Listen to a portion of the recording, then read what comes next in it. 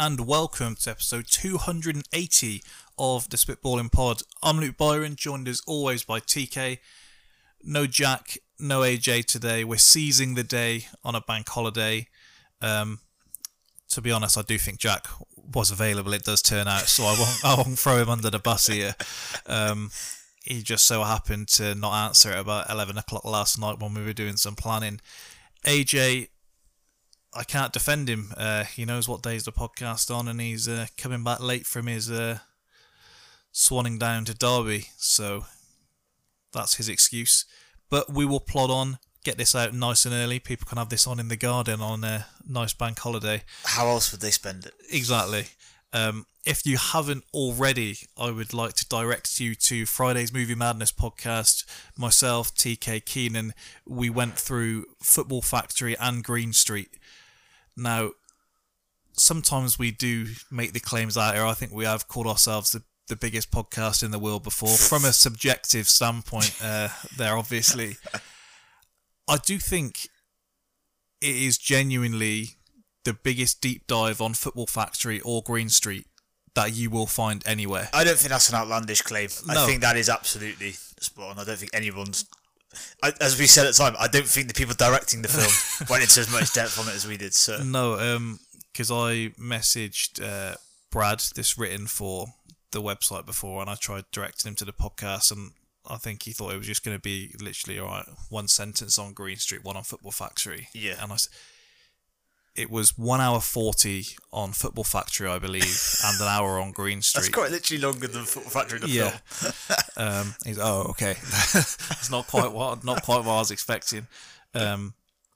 So yeah, definitely give that a listen. I'd say rush, but it's not going anywhere, so maybe listen to this one first. News of the week this week. Not the busiest week, but it's been a strange week. Nice. So I will get you straight into it. And I don't know if you've seen this. An employee's unwanted birthday party has netted him $450,000 after he lodged a lawsuit against his company in Kansas, I believe. Have you seen this story? No. Okay, so effectively, he must have known something was being planned, and he told his work, do not throw me a party. I get really anxious, I have panic attacks or whatever. Right. I don't want the stress of doing it. They went ahead and did it, and then this isn't what the lawsuit's for. And he reacted badly. Right. So they did you didn't react well to the thing that we wanted you to react well to, despite him telling them not to do it. And they either did we'd like you to leave, or they sacked him. It was somewhere between this. He, and I know we get a lot of people suing people over here, but America's like next level. Yeah.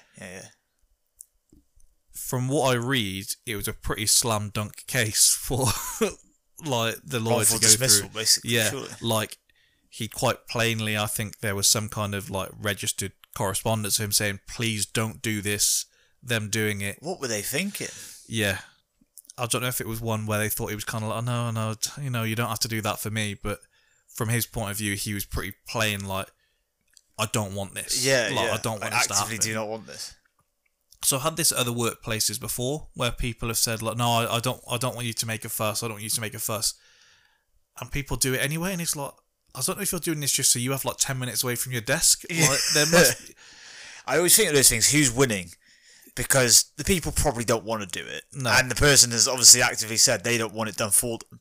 So who are we doing this charade for? Yeah, it's definitely just to either look like you're doing something, or, as we said, just to get a bit of time away from your desk. And this one's obviously cost them a lot of money. They're definitely saying for the next person, see, I'm quite happy to have a party. You're not having one now. We're not taking any chances. Yeah, some really keen new employees are going to be like, do you have a lot of parties? No, we don't. We do not. In line with last week's conversations, I have a headline here that police chased down pig alongside Texas highway. So the pigs listened last week and they're getting ideas. They realise that they're sprinting machines. Yeah, how did they commit the entire force to chasing a pig? How can it be? When I tell you after the conversations we had last week, they did actually bring in water jumps in pig racing. So I need to watch this. yeah, we got everything, but it does feel like they're coming to an end. I think I saw an announcement. So you've got 8 seasons to go through. 8th season is the last one, so they're going big. Okay. Man admitted to hospital after rare masturbation injury. I did see this headline. Yeah, so this is one where I see it in the weeks, but it doesn't count, so I am allowed to read past the headline. Give it a bookmark like this is perfect Monday night fodder here. Do you know the actual story? No, I only saw the headline. Okay, so he's a 20-year-old man from Switzerland, and he was admitted to intensive care because he tugged so hard that his lungs actually started crunching. That is... Oh, how? How are you doing any physical activity that makes you do that, but certainly not for that? I don't know, and what that's what the headline says, how hard he was going or how long he'd been going for. I can only assume it's one of those where, I've come this far, I'm not stopping now. Absolute graveyard shift. And then I always think when you see the headlines like that, it has to be bad because I don't know at what point I admit that I am going to have to call the hospital. It has to be pretty bad to get to that point. Probably fought having to call the hospital for as long as he could. And I thought, oh, okay. So, did anything bring on the breathing trouble? Nothing that I can think of. I mean, you sure? I mean, there's nothing. I was having a crafty one, but I don't see why that would do it. What time did you start? 6 hours ago. Woman charges 10,000 per client as a professional baby namer. What? Who the hell is paying that? Now, I feel like I could do that for 9,000. I mean, I could do that for £100. Yeah, I'm gonna say, yeah. Let's do that for a tenner. Just no problems. But apparently, she goes into great detail. She's like, that looks like an Emma, or that looks like a Scott, or and these people. I'm assuming it's rich people because you can't be that transfixed on. I have to get the perfect name here, where you're going to pay 10,000. You also think she's on dangerous ground, in that she's going to end up racially profiling a kid, probably. She's going to go, he looks like an Antonio to an Italian family. It's like, we wanted an American English name, actually. Well, there's a lot that can go wrong there as well. Where people say about, look, if your barber doesn't have a good hairstyle, maybe you shouldn't be trusting him. When she has a kid and she starts naming them, can you go quite as simple as alright, this is baby Ben, or people go, it doesn't look like a Ben to me. And then yeah. She can't. She has to have 100% record. She can't get one wrong. As soon as it does. Liam Gallagher forced to apologise after threatening to kill Stefan Savic. I did see that. Yeah. Quite bad that you have to come out. That sounds bad. Quite bad that you have to come out and apologise for wishing death on someone. But what's happened to the world, eh? I feel like you can't even have a simple death threat anymore. When you put this in the constraints of football, it should be a bit more understanding. It is in a week that Granit Xhaka has literally done a big interview about people wishing death threats on him. Did you see Nagelsmann said he had a lot of emails telling him to kill himself after Bayern lost to Villarreal? Christ. Outrageous. I'm trying to think of the right way to word this. Okay, is it more acceptable from Bayern fans who do expect to win everything? At Arsenal, when Xhaka's not performing well, you're almost at a point now where it's like, what were you if you're still getting angry about this, you might be the issue. Yeah. Whereas with Bayern, you're expecting to get past Villarreal. Yeah. I think that's... That quote from Pereiro post-game was so cold. That was class, wasn't it? I don't know if he had that in the tuck beforehand. I've not seen that quote before. I'm assuming he hasn't made it up on the spot, but very good. Sensational. Yeah, I love that. Was it sometimes you spit upwards, it lands on your own face? Well, very good. I don't know who doesn't know that, but it sounded great in the context. Nagelsmann didn't know it. He didn't know. Why he came out and said what he did prior to that, I have no idea. You don't take the chance. No. You don't do it. Because I think they tried baiting Klopp into saying similar after you drew Benfica. Yeah. Where it was like, okay, you've got the league to focus on, so... And in the end, he does rotate for the second leg, but you don't say it before the first leg. No. Although the one thing he did do, he moaned about the fixture, shockingly, about the Saturday after the semi-final. And he was mentioning that before we'd played the quarters with Benfica, which I thought you're tempting fate a little bit there, mate. Yeah, and as we saw with like the African Cup of Nations and just about anything else Klopp says, people don't really need a second invitation to be kind of like pouncing on it. Exactly. I mean, again, it seemed a fair observation, but that's by the by. I did see, I don't know if people were almost letting Liverpool fans off for a short bit, because the heat seems to have been turned up on them, at least on my Twitter, for, I'd say, the last couple of months. I don't know if it's once you've won the league, people are kind of like, okay, there's not a lot we can say here. But in just the stuff I've seen about the fans, the stuff I've seen about chants, and even just the things like Dyche was sacked, which we're going to get to in a minute, and I saw the tweets, and it was like, Klopp's now the longest reigning manager. And you get the stuff like, you know, the first thing I thought when Dyche was sacked was, how do we make this about Liverpool? Yeah, but they're doing that on like Liverpool fan accounts, aren't they? Yeah. So it's like, well, kind of everything is around it on those accounts. It's a bit crazy, but I don't know if maybe it's indicative of the accounts that I've just followed in the last like 6 months. I was going to say potentially, because I think we were getting more heat around the time when people were really desperate for us not to win the league and kind of depressed it was going to happen. So I was getting a lot. When you did win it, though, it was a lot more like, all right, I've lost, but I'm going to take my ball and go home here, because it was, oh, well, they're celebrating one, but they haven't actually won one before in any of these fans' lifetimes. 100%. It's always moving the goalposts. Yeah.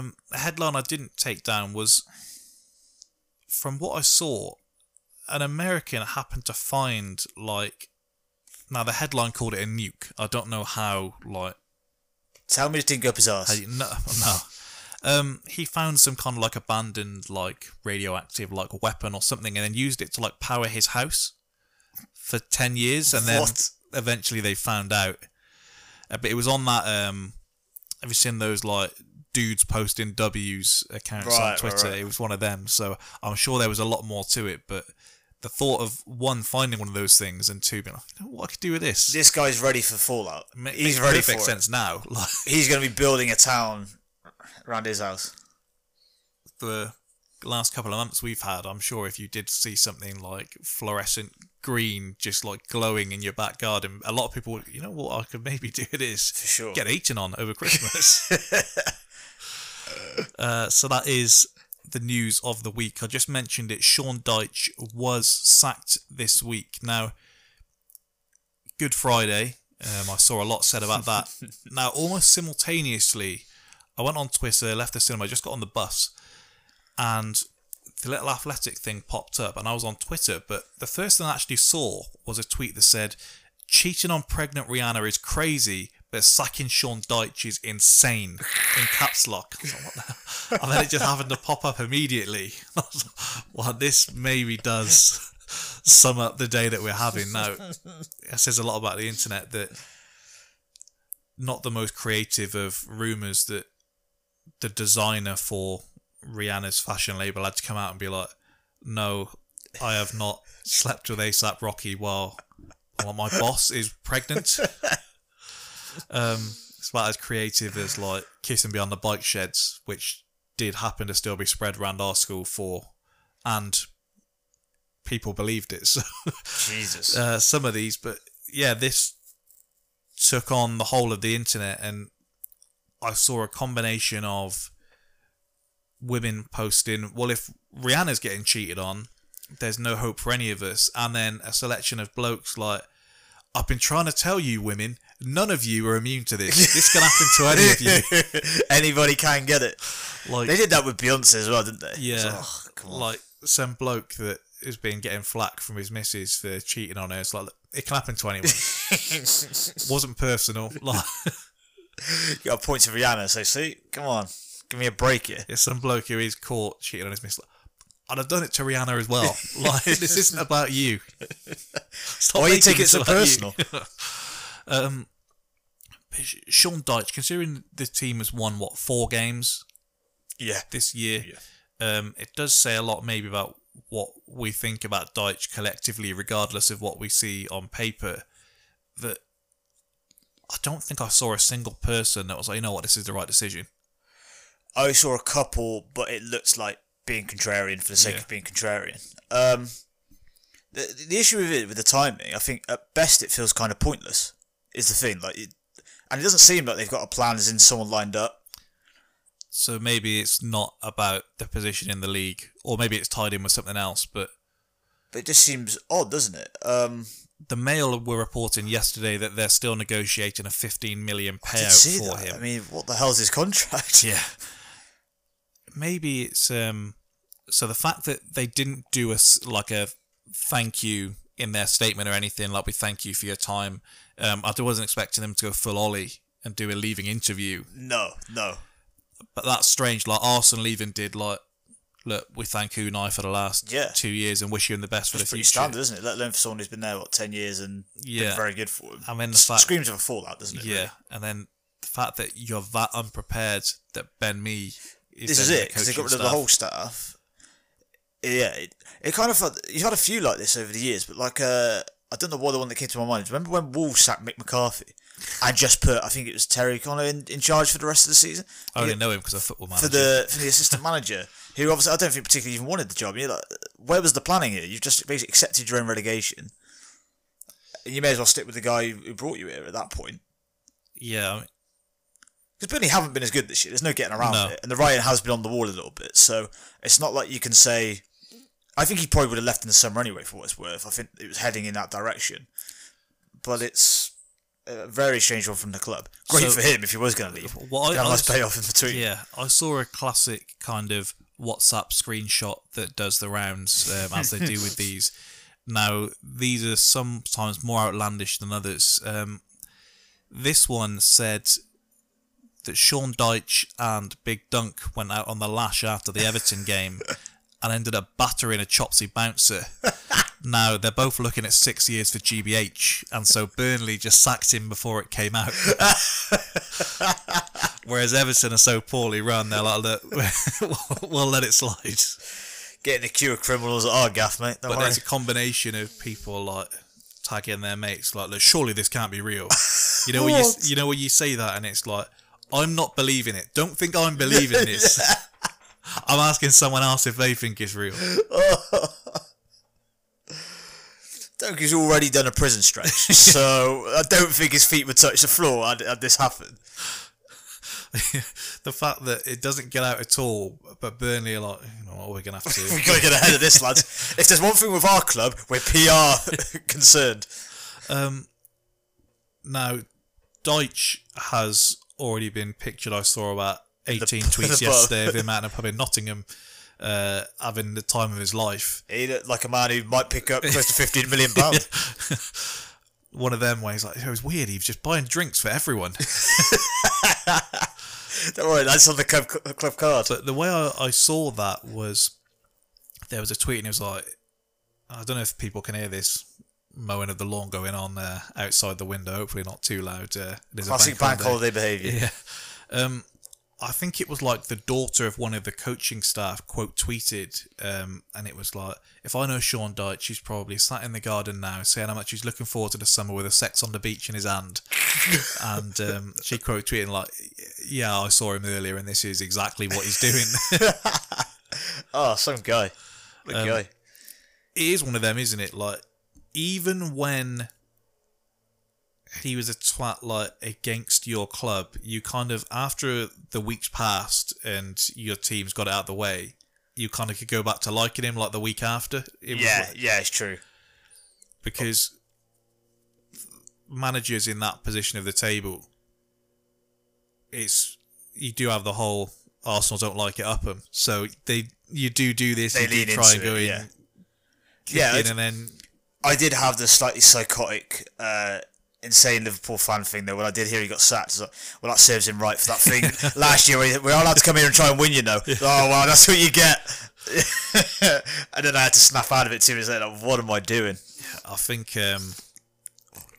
he was probably quite rightfully pissed first. There was those 2 years where the one time there was like a handball in the build-up, and then you had an Alexis Panenka penalty in stoppage time to win it. And then the year after, I think they battered us and we equalised on like 80 minutes. And then Koscielny like punched it into the net on the line on a Sunday. It's one of them where it's like, this is surely going to get called off. It's not getting called off. Brilliant. Well, one of the things with him in the pub was one of the latest chapters in footballer or manager has some normality in their life. Like, what did people think he was going to do? Just sit at home forever? Well, even man goes to pub. Even the stuff when there was like the press conferences during the height of COVID, where it was like, oh look, he's just one of us. Where he was like, look, I test before I come in, and I still have to wear a mask. I don't understand why I'm still having to do it. See, he just says what we all want to say. He's a man of the people. And he was like, the Labour Party needs men like him. He was like, all I want to do, I just want to get into a pub.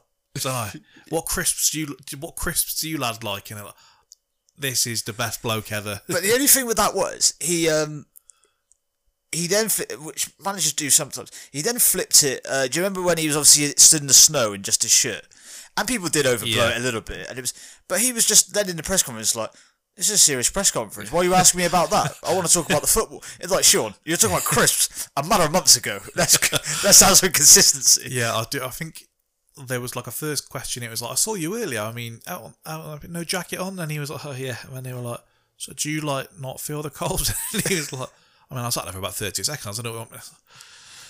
I'm a gruff ginger man. I don't feel the cold. But seems pretty clear. It's one of them where if you are interviewing Klopp, and obviously he's kind of the other end of the spectrum, then you are getting the tactical insight because people have the interest in it. The majority of people don't have much interest in a Burnley press conference aside from what Sean Dyche is going to say outside of football. So you can kind of see why the journalists do it. It just makes you squirm when they do. But it does also, though. It's entirely in the manager's hands. It just depends what mood they're in. With him and Klopp, for example, you say that on different ends of the spectrum in terms of level of interest involved. But if you get him in a good mood, you might have a great press conference. You get him in a bad one, and they'll just go off the rails for no real reason. Well, there was that clip of them, I think it was on the opening day of this season, where they won. And it was like, what's this do for your title charge or whatever? And he was like fist pumping and going, come on, you're my favourite, you are. Title charge. That's what we like to hear. So you did get a lot of good clips out of him. And I do hope he's in a job soon. What? The bizarre thing to me, and you can tell me if you're wrong, I've seen everybody say, well, he's going to get a championship team. It's like, I think he's proven himself more than some managers in the Prem right now. So, yeah, you've seen different to me because the first tweet I saw was, United should be looking at him now. 4-4-2, the classic United way, wing play. There's been some rewriting of his style of play, and that I've seen people suggesting he wasn't defensive at all. They were saying he never played a low block. He always wanted to press high. Somewhere in between, they didn't just park the bus. So someone committed a thread to that. Did a whole tactical thread on it. I think it probably is the right decision. Like, there was a thing where it was like, Allardyce has never been relegated, and it was like, well, a couple of times he's been sacked like a month before the end of the season, and technically he didn't take them down, but still his fingerprints are on it. And so with Dyche, yeah, if you asked 100 Everton fans tomorrow, what do you want, Lampard or Dyche next season? I don't think 60 of them are saying Lampard. You don't reckon? I reckon they still turn their nose up at Dyche, and that's insane. But I think so. We'll get through this year, and then it'll be fine again next year. It's like, yeah, all evidence points to that. One tweet about Dyche and Dunk together in the dugout, and people may turn, but yeah, there's plenty of managers there. It may be, as you say, people may turn their nose up. Yeah, I think a lot because Will, which is a bit delusional. Probably most of the bottom half. Yeah, he may be best. Do you think he's better to take a job in the summer, or is he better to wait to say November next year, where a board owner gets... You might be right, yeah. Yeah, you might be. Gets worried and then goes, well, you know what, he's got a proven record here, Sean Dyche. He's in a tricky spot as well, because then I saw, people going, well, look, he's got links with Watford, and you think, well, that's the last thing you want as a manager. I mean, it was like, take the Norwich job. He's just going to end up in the same spot where you coming up, not having a lot. They spent half decent money this year actually, but again, they're not going to fully commit to the Prem. No, you're better taking one of these teams that is kind of teetering on the edge of a playoff push, or if you're going to go to the Championship. And I do think you're better to go to the Championship than someone like Watford and that, because very quickly you can get a reputation of, oh, okay, maybe Burnley was just a good fit for him, because that's going to happen. Like, it's unfair, isn't it? But yeah, his next move's huge. It's going to be like where people suggest that Trent wouldn't be good outside of any system other than Klopp's. Yeah. Like, there's just something that Klopp says that he just switches him on, and that could just never happen for any other manager. He's giving him the Michael Jordan magic. Because I'd say with Dyche, in terms of if he was to come into a job next summer, maybe it's going on his reputation, but he doesn't strike me as a guy that overcomplicates it. I imagine he'd be a guy that could get results pretty quickly. One, because players do seemingly want to play for him, and two, I think you could just get everyone on board pretty quick. He could do the kind of mentality of, like, it's us against them.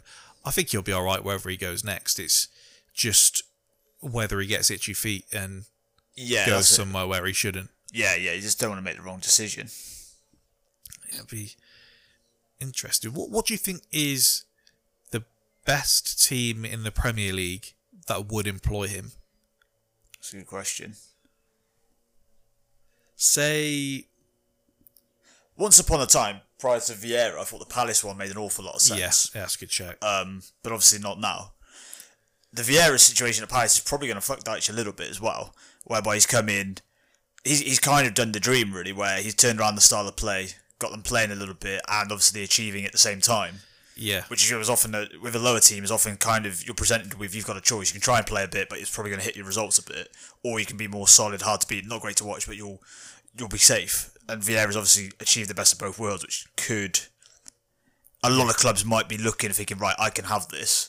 And as Dyche gets shelved a little bit as a result. Not to always just twist it around that way, but I do think every time Vieira has like a big performance on like a TV game, I do think this probably isn't good for Arteta, because it doesn't take people much to say, hang on a minute, look, I don't think people call him a club legend anyway, where it's like, you had people had good faith with you because you played for us, and it's like, well, hang on, have a look at this guy. Yeah, we've got a lot more good faith in this guy, and he's doing that. I guess it helped him that Vieira had been sacked from jobs, whereas Arteta just hadn't had any other jobs. So exactly, yeah, we hadn't seen yet. Like, if we look at the list, like, say Villa sack Gerrard tomorrow, are they turning their nose up at Dyche? Yeah, I think they would. I think they'd consider themselves... Which is great. Again, Gerrard's not done an awful lot as a manager. I know he's at that spell at Rangers. Is he nailed on to just be a West Ham boss at some point down the line? Because that just feels like it fits. I think if things go pear-shaped, he can go up to try and keep him up if it all goes wrong. Yeah, I'd probably say I could see Leicester going for it if they feel like they've tried doing the expansive way, and now let's be a bit more conservative. Again, I think they're turning their nose up at it. I think there's a lot of clubs, I'm not saying they're right to, but I think a lot of them will go, right, we're not changing from this to that. We're not doing it. It's weird looking at it now, to be honest. There was a... Even if the thing about Dyche's style of play is inaccurate, I think you're right. I think it's somewhere in between. It's not as bad as someone said, but it's definitely not. We can't say it never has been defensive or negative. But as long as the perception is out there, clubs will kind of recoil a bit from him. There was the rumours at one stage before they went for Chris Wood. It was Newcastle and they were going to try and poach Sean Dyche before Eddie Howe came in. Now, for one, Dyche probably would have, if he'd been offered that, and I don't think he ever seriously was at the time, he probably would have turned it down, but should have jumped at the time. I don't know. You'd imagine Leeds are pretty settled for now. Everton, we've mentioned. We've said steer clear of Watford, Norwich. Hasenhüttl to Dyche would feel like a jump. So then you're probably left with Brighton if Graham Potter went, if he does go. I think clubs like, if they were to lose their manager, clubs like Southampton and Brighton would look at him. I don't think they've kind of got the ego that some of these other clubs have got, and I think they kind of know where they're at, and being in the league is important to them, and both know that it's probably quite precarious, really. They could both end up slipping down the table pretty quickly, I think, if they lose their managers.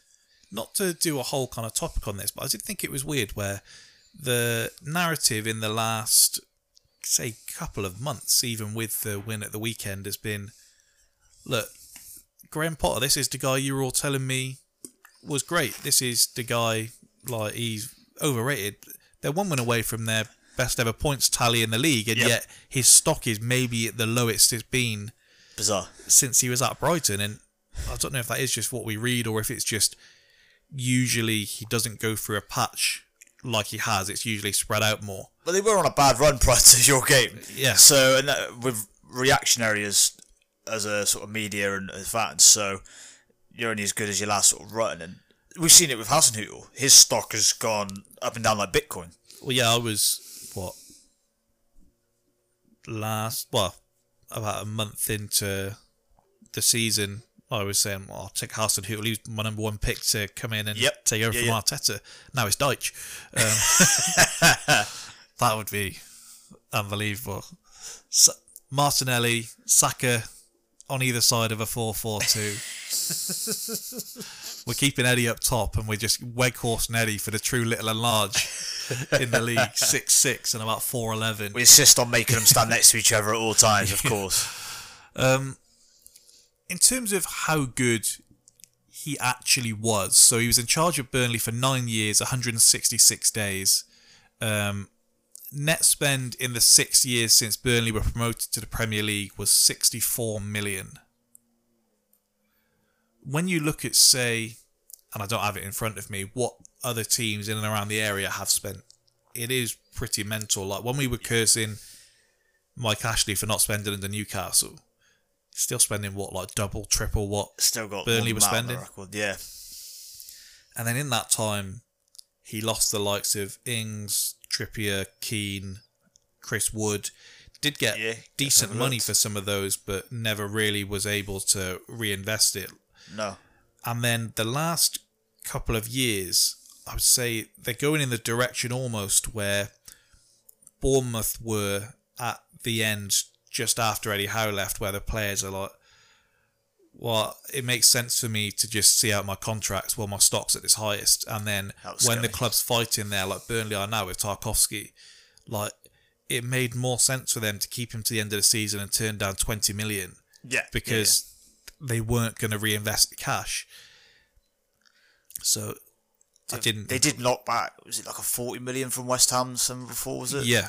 I do wonder if you take that at that point. West Ham, money. They went for, I can't think who it was. They went for someone else in the league. Yeah, I'm trying to think. It wasn't Michael Keane, I'm pretty sure. Was it Dunk? They may have gone for Dunk after we got Ben White, maybe. And then they went in for Tarkowski, couldn't get him, so got Craig Dawson. Because I remember their fans were like, what the hell are you doing? Yeah. Well, I guess if you are Deitch, it's like, why sell him when you're not going to give me the cash? And then eventually they do give him some cash. He brings in Weghorst, who, to be honest, is probably levels above in his career at least than we should be at Burnley. Like he hasn't really looked at what I've seen so far. Though. No, but his goal scoring record suggested that he was better than Burnley.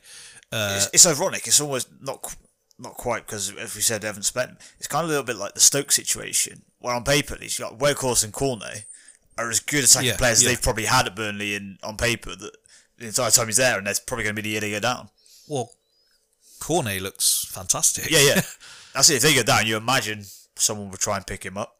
Now, I feel like I say this with a lot of players, and maybe it's just me like projecting, but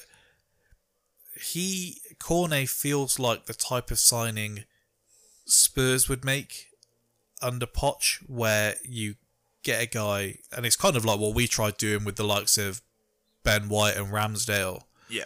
Where you've got a guy coming in with no ego, clearly has the talent there and a big ceiling. Now, he's not going to have the same impact he's had at Burnley, but the way they are, they're probably not going to be able to demand that big a fee when you go down either. This is it. I was about to say, the problem with these situations it used to be that the bigger clubs, and they still can bully them, but they get to part with a decent amount of money. Same like you did with Benwell and Ramsdale. It's not like you got them on the cheap. You still have to pay. Yeah. And even now, often with teams that go down with the parachute payments they often get, they can kind of be, no, it's okay. But I think Burnley, I was about to say the model, but maybe they just don't have that much money. They'll probably have to sell him a little bit cheaper than they would have liked, so clubs will be circling for him. Yeah, because we had it with Ramsdale where we were paying just under 20 million up front, and it can rise to 30, which you'd imagine it will do now. Yep. Richarlison joined Everton for 35 million. Wasn't it like, I think but then that was rising to 50. Yeah. I mean, yeah, because I actually always thought it was 50 until someone mentioned it the other day, and then I looked. And you get like one player a year usually where the whole summer it's like, well, they're obviously going to leave cheap. And Sander Berge was the one that springs to mind for me this year. Where he was linked with us, he was linked with United. It was, where the hell's he going to end up? And he's still at Sheffield. That man got some serious hype. Yeah. But then, by contrast, once upon a time, that really good West Ham team that went down on 40 points or whatever got raided the following summer because they obviously got down, and then everyone's, it's an exodus. Yeah. You don't really see it as much now. There is always the worry in it. I think it was easier with Newcastle where you went down, but you were still Newcastle. Like it seemed a formality, as it does with some that don't come straight back up. I think there was a perception that would have happened with Everton, that they would have ended up coming straight back up. Whether that was accurate, it's a different story. Because they got, you see these chants. Like I saw Newcastle fans doing one yesterday, and it was like he could have signed for. But he said, "Fuck off! I'm going to it." And then it was Bruno this time. He was like, he could have signed for Arsenal, but he said, "No, fuck that." But I remember Matt Ritchie effectively had the choice of West Ham or Newcastle, and he went and joined Newcastle in the Championship.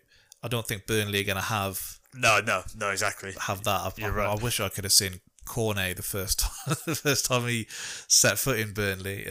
They told me this was London. What's going on? What am I doing walking around here? But when the four players I named, Wood, Keane, Trippier, Ings, that's reverse order of the amount of money they received. They received the most money for Wood, then Michael Keane, then Trippier, then Danny Ings.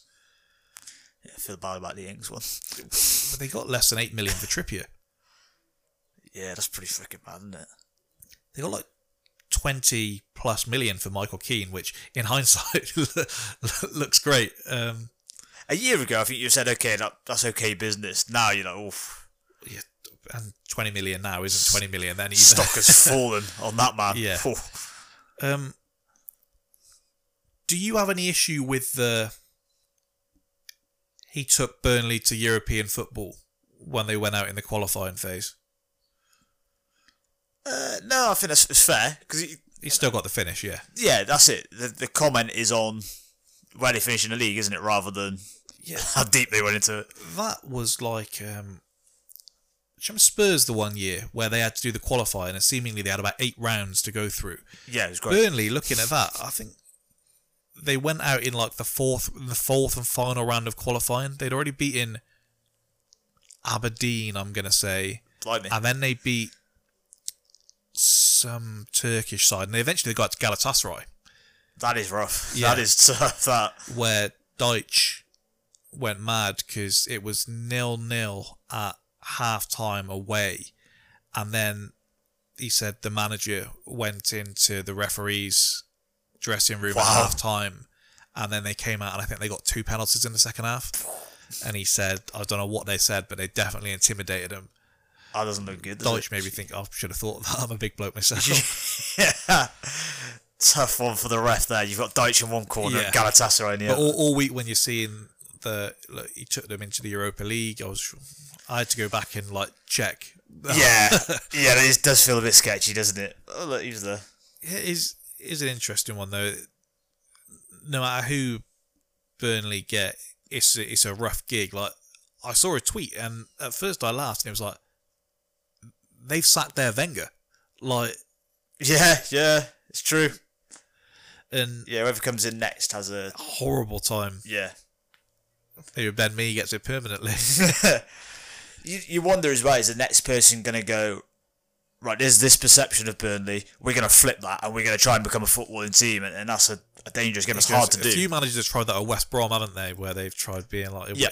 I saw a headline this weekend where Steve Bruce is telling like a load of the star players, like, you need to move into the West Bromwich area. Like, you live too far away. And the players are like, fuck that, I'm not moving to...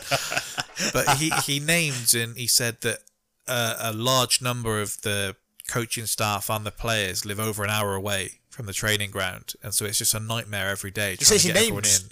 He didn't name the players. He said there's like a number of players that just live too far away. And he's told them they have to move. Bloody hell. I feel like he's not going to be long for that job anyway. So. I feel like you're a player there. You say, we'll wait this one out. Yeah, exactly. Like Luca Digne probably could have, I'll wait this one out. Maybe he thought, Villa's actually, maybe you're doing me a favour here, sending me away. The only thing I've just thought of that could be great, maybe like, don't give Deitch a job and get him in the punditry for the World Cup, because I feel like that could be fantastic having him. Funny you say that. I did see someone post saying, I can already see the amount of tweets talking about Deitch getting sunburn in Qatar as he's on punditry. I was like, yeah, I can see it. Him and Keane, it's just such a breath of fresh air when you got two blokes that keep it refreshingly honest. You would potentially have that thing of trying to outdo each other. I don't think Deitch would be that outrageous though. I think it'd be just kind of funny. Yeah, well, like you had that with Souness and Keane for a while, didn't you? And then they both kind of had that mutual like. There is when they had for the World Cup, and they'd obviously worked together, so it helped with the chemistry. They had Martin O'Neill and Roy on, hilarious because they were just battering players. And Martin O'Neill does it slightly more. He's got obviously a quite a softer tone, but he does just as bad as Roy. Yeah, he just seems less brutal. It's incredible. Some of the players you've had pop up there, like when Andros Townsend went down injured in whatever game it was earlier this season, and whoever was on commentary, I think it might have been the FA Cup he went down in actually, and the commentator was like, look, fantastic guy, we had him in the studio with us in 2014 and I saw the dedication he had. He wasn't going to the beach, and it was like, what does this even mean? A dedicated pundit. There we go. If we move on, then we had the FA Cup semi-finals this weekend, and we'll talk about the Premier League slightly after. I'll have to defer to you slightly here. I tweeted in the week, I was quite gutted when I saw the kick-off time, and it's still baffling to me. I don't know if there was a curfew on Wembley or something, because 3:30 on a Saturday was just weird. Bizarre. But it was horrible because no matter how much I wanted to watch Liverpool City, and trust me, I really did want to watch Liverpool City, it's just one of them, like, I was never going to be able to not concentrate on the Arsenal game. And in some bizarre world where we were like 4-0 up after 20 minutes, and I could just mute that and have the TV on, it just wasn't happening. So yeah, it's a tough afternoon for you. Yeah, so I was kind of in and out. There was a point where I was kind of going back and forth. I've seen all the goals, but perhaps didn't have the same level of reading the game as you would have. Which is why I do want to ask. Klopp said that first half was probably the best you've ever played. Yeah, that seems a little outlandish. Because I saw a couple of others saying it as well, and I, of course, was kind of in and out. Now, it could have been the best half you ever played, and we're going to slightly take that away from you because of the Stefan mistake. People will say, well, it wasn't just that they played great, it was they had a bit of a helping hand, but I don't know how you put your performance in the first half. We were obviously good. It was kind of the polar opposite to the weekend prior, where you thought we could have been out of it by the first 45, and I thought, had City basically out of it in this 45, and it turns out they weren't quite. No, we were good, and they weren't great. They looked like a team that had made changes. But to say it's the best we've played, I guess the pushback I'd give on that, we had a goal from a corner, a goal from obviously a shocker of a mistake, and then the third goal was a really nice goal, but the keeper arguably probably should do slightly better on as well. So, as good as we were, we've probably had halves where we've been really good and scored better goals. Yeah. I've just closed been less given to us, if you will. In case anyone could hear that lawnmower. I don't know how long it takes to mow that lawn. I know. Yeah, how big's that garden? Yeah, that's what I was about to say. I know that, and it's not that big, so I don't know what was going on there. I saw Pep getting some stick for playing Zach Steffen. Now, some of it from Liverpool fans saying, "Look, it was they disrespected us, isn't it?" Yeah, and it was. I didn't feel much different to me to Klopp playing Kelleher in the cup final. Like, you've got your keeper now. I suppose I name it. Yovi, who obviously, because he's been on the podcast, said, "No, it's Pep's ego making that decision. It was this and that." And he said, because when Klopp knew he had a big game in the Carabao semi-final, he played Alisson. Whereas from my memory, it was Alisson had COVID / an injury, and he said he basically was using the cup game to get him fit for the league running because that was more important.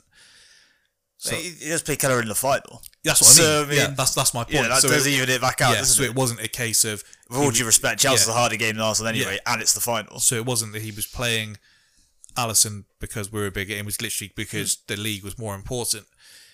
Now, I don't know how much the FA Cup means to Pep. I imagine beating Liverpool probably would have meant more. Sure. You can correct me if I'm wrong and I've remembered it differently here. So I remember Pep being weird before they played Chelsea in the Champions League final last season. I think they had a league game right at the end of the season, and his team selection was really odd. Almost like he didn't want to give something away for the run-in, and they'd still win the game anyway. They won it 1-0 with a late goal. Yep. I don't know if there was anything there. I know injuries forced his hand a little bit. We don't know how fit De Bruyne was.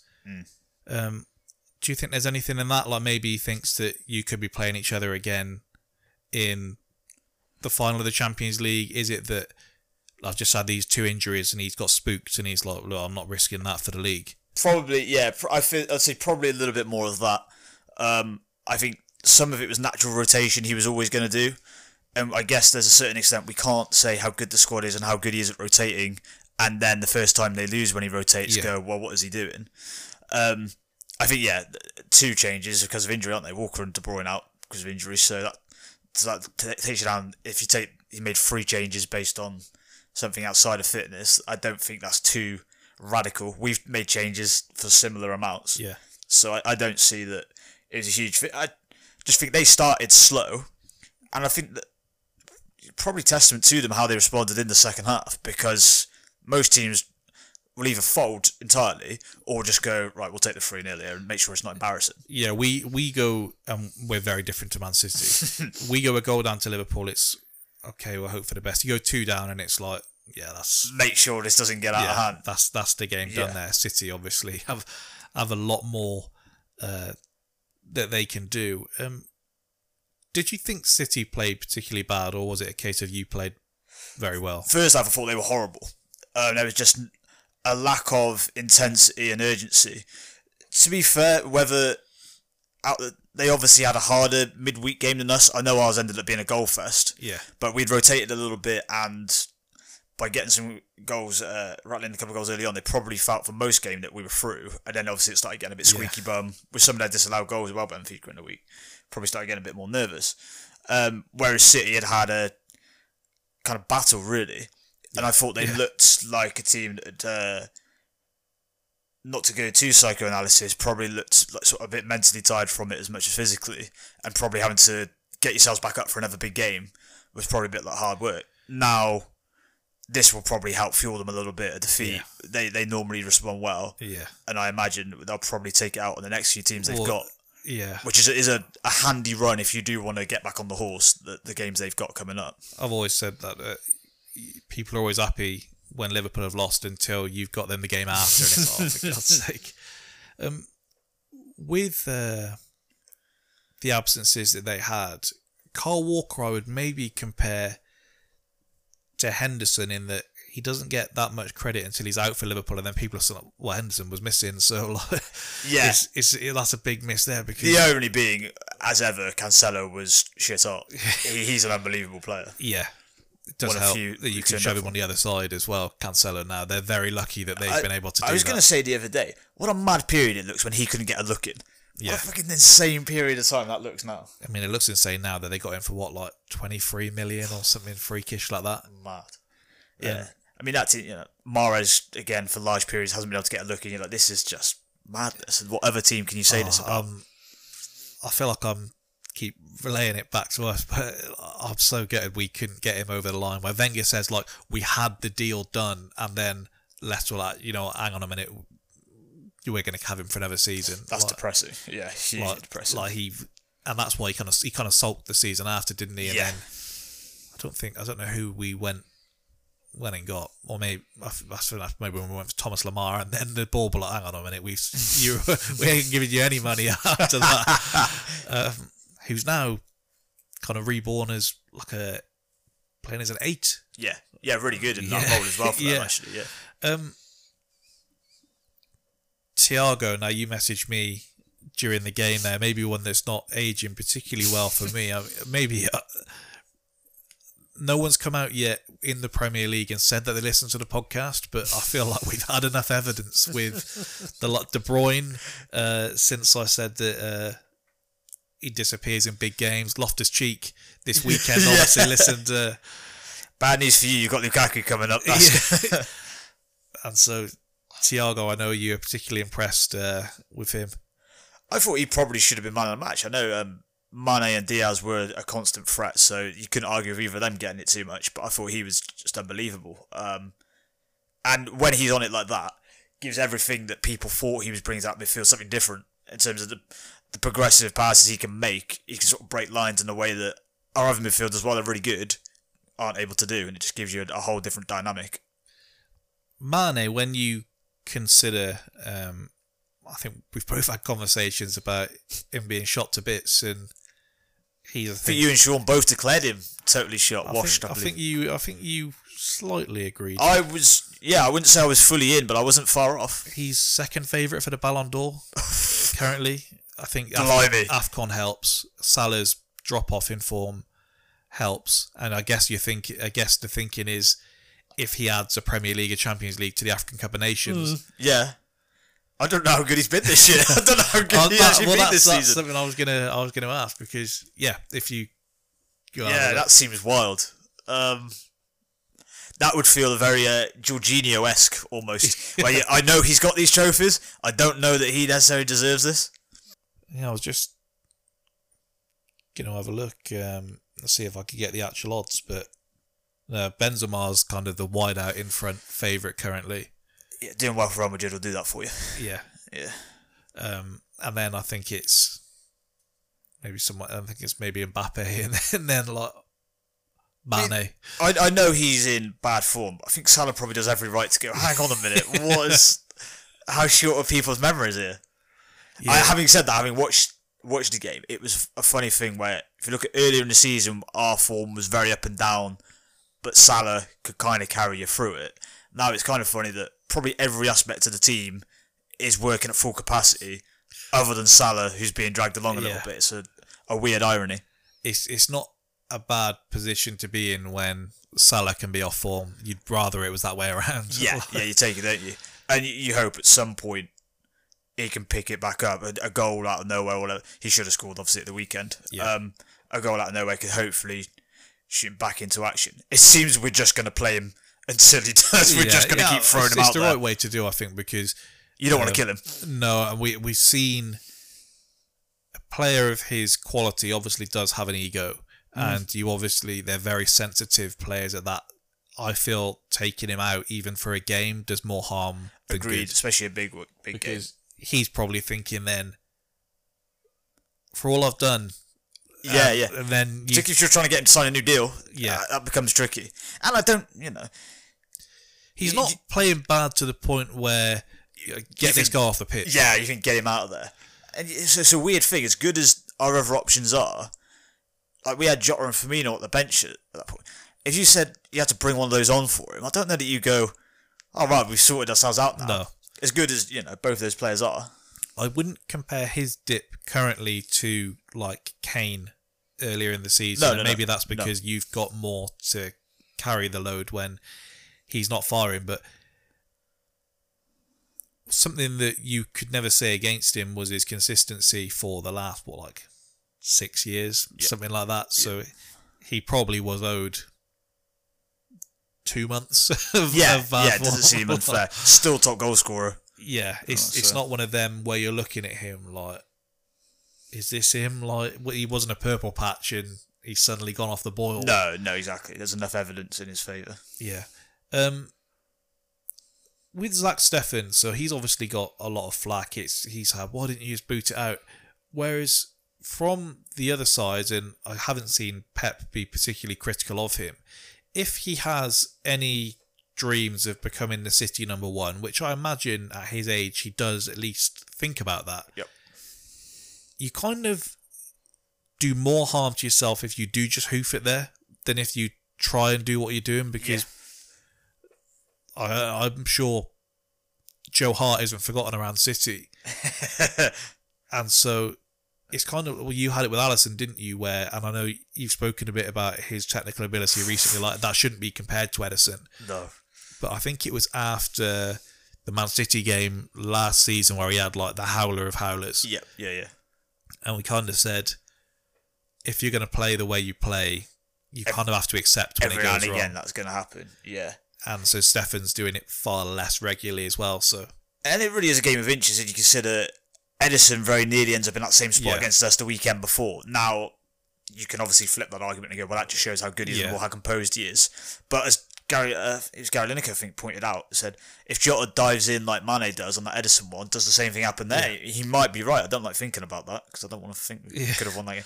But potentially. So maybe Steffen was just unlucky that Mane took the gamble and dived. Yeah. Seeing Pep speaking about Ederson after that one, he's a freak. He doesn't have fear. Like, it's just bizarre. His ability with the ball at his feet is just freakish. There's no getting around it. Yeah. No, Chelsea in the other semi-final. By the way, just last thing on that Liverpool and City game. Liverpool is the height of what a team can do whilst having no idea how to manage a game. It's the height of how good a team can be whilst having either zero understanding of game management or just zero will to take part in it. I have no idea what they were doing in the second half. Just even towards the end, there was a couple of chances with Salah and Firmino. Neither in prolific goals. Firmino's actually in okay form, actually. I take that back. Salah's not in great form. Firmino's Firmino. Both go for goal. Neither go for it in the corner. Both miss. Yeah. I've never had a problem with you going for goal, but you have to score in that situation because otherwise you've been a big burden on your team. We nearly fucked it. Well, any time you have something like that, it's kind of laughed. Oh, that was old Klopp coming back out, and it's like, well, maybe we should think about it. That's a bit closer. Yeah, what about our situation? He goes, you know what? Let's go back to playing how we were when we were challenging for fourth. Yeah. In the other semi-final, then Chelsea beat Palace in what was a fairly dull. By game. contrast, yeah. Now, I saw some fans on my timeline say, "Well, this is annoying. Vieira set out to just go and bully Arsenal. He didn't try that with Chelsea." Maybe think about why that is. We're infinitely easier to bully than Chelsea are. Do you think there was a chance of overthinking it in the changing of the formation to match up Chelsea, or when you see the first half performance, is it a case of, as we always say, when you play like that, you have to get the goal to show for it rather than it being a mistake when you see the full-time score? It's probably fair. We're probably revising because they ended up losing, but if you look at, obviously you kept it tight for the first half, decent bit into the second half before Loftus-Cheek does get that goal. All they've got to do is obviously nick it, and you'd say, right, he's played it to perfection. It's tricky because obviously we probably just wanted to see a good game in that semi-final, so I would have liked them to come out and just try and play. I think there's potentially a little bit of a missed opportunity there, though. I thought they could have got at Chelsea a bit more and shown a bit more ambition, if I'm honest. Yeah, I'm just looking at the team. I don't know if there was any issues with fitness for anyone involved. Elise obviously was on the bench, came off. Eze started on this occasion, and that's not a bad person to have. Not bad options. Starting. It felt like Chelsea were pretty well aware that if you can shut down Zaha, then you go a very long way. But I thought probably the way Palace set up and the way they played meant that was what Chelsea had to do. It's kind of not exactly the old Palace under Roy. That'd be a bit harsh, but kind of that was the thing at that point was if we shut down Zaha, they don't have another threat. And the whole thing with Palace this year has been they've got threat all over the place. As Elise obviously a lot. A number of times they did just get the final ball wrong. There was times when Zaha could have gone in, and I think maybe in the second half they could have done more with Zaha, and we'll see if he can open something up, because even if they just kind of charge towards him, keep getting Jordan Ayew on the ball is not the way to go about it. Reece James is obviously very good, but once you've got behind him, you've got Azpilicueta there, and it's like that should be you licking your lips at that, because Zaha, that's not out of the realms of his game to go and batter Reece James. Like, he has days he's where got that he's in just him, like freakish. And Reece James will want to get forward. Yeah, and even if he just switches sides, like there was when on the Monday night game when Tavares was there. Now, it's probably for the winger who's on that side. Oh, come on. But Zaha quite rightfully said, get over here, I'm going at him. Yeah. And I don't know if they needed a bit more of that. Maybe they were a bit at that more, too disciplined. Or Elise on sooner. I know I'm a big fan of his anyway, but bringing him on just after 70 minutes, I think it was they 1 or 2 goes down at that point. You kind of the game's already away from you. Was there any part where they've gone 1-0 down and it's like, well, look, we had a great run. We've got to Wembley. Yeah, I think you start going, we've had a good day out, which is not how you'd want to think about it, but potentially seeps in.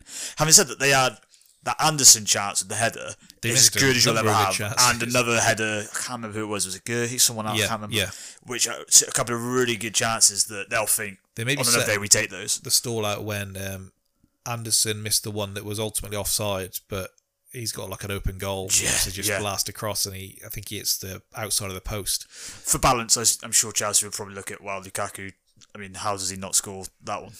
Yeah, Lukaku may be the new stinky one. I mean, his only good game this season has been, well, he had the one against us, and then he had Villa at Christmas in the second half, where he kind of he bullied and he got the winner right at the end of the game. I saw a headline of Tuchel going that Lukaku could learn from Werner. I was like, I think that's the last one he should learn from.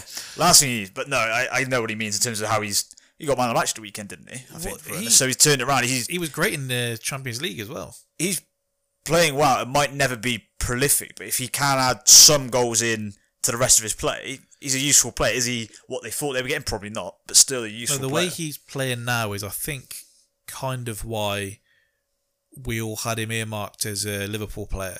Just because he's creating so much, and he's just a pest.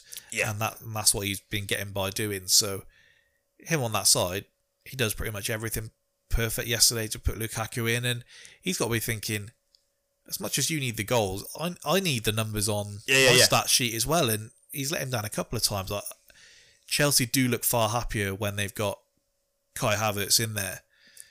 And Tuchel said this week he still doesn't really know like what position he is.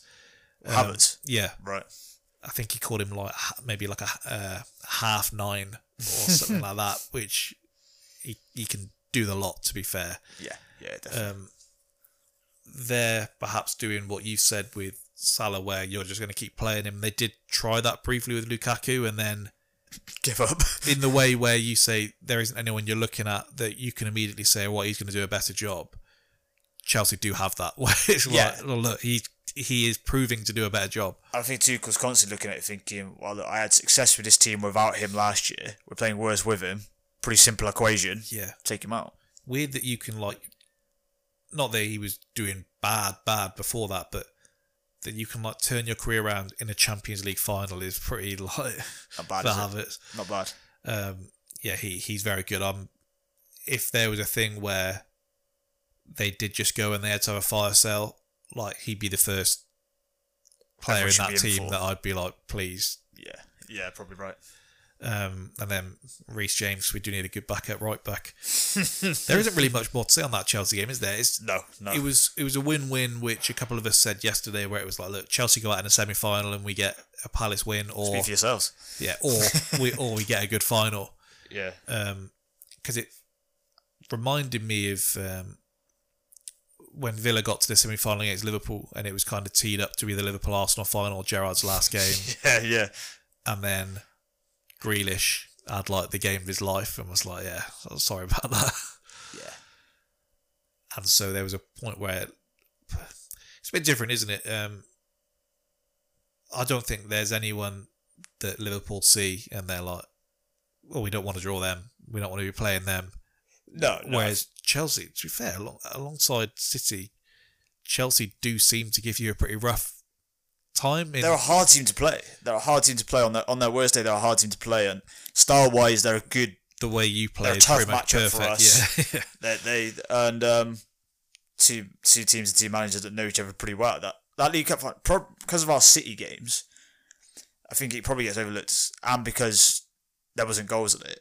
Forget how good the League Cup final was in terms of a game. People were saying like this is like as good a 0-0 as I've ever seen. Yeah, I think where we point at the game you've just had in the Premier League, where it's like the quality that we've seen here. Yeah. It's been fantastic. Where the League Cup was kind of like, well, these are two teams that really aren't playing that well. They're kind of taking each other down to a level while playing, and which is some of the best games you can see. It's as well. True. Yeah. Because on another day that could have been Chelsea take all their chances, Liverpool take all their chances, and we're saying, oh, that's a bit. One of them didn't turn up. The other thing about you've kind of touched on, maybe more extreme than I'm going to say here, but the thing with Chelsea is when they are playing well, it's probably not the best game. Yeah. Is they're effective. It is great, and I saw some fans outside of the big four, as you'd say, kind of whinging on Twitter. I think it was like 28 of the last 30 leagues have been won. Yeah. It is quite a letdown when you get to FA Cup final day and it is like Watford in the final, and it's like, well, especially if it's City on the other half of the equation, because you don't have any doubt. No. I think with another team, so for example, and this is going to be me as a fan being extra pessimistic, I do think Liverpool Palace would still have some merit to it in terms of I think every team has a chance against Liverpool because they're always going to give you chances. It's just a case of if you can take them, and teams more often than not don't, and we kind of get away with it a little bit.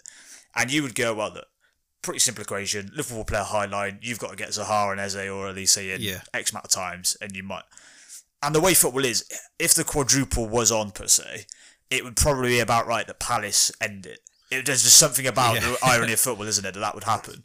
So I think there is something to it, but the flip side to the argument with how often, the big teams get to the FA Cup finals.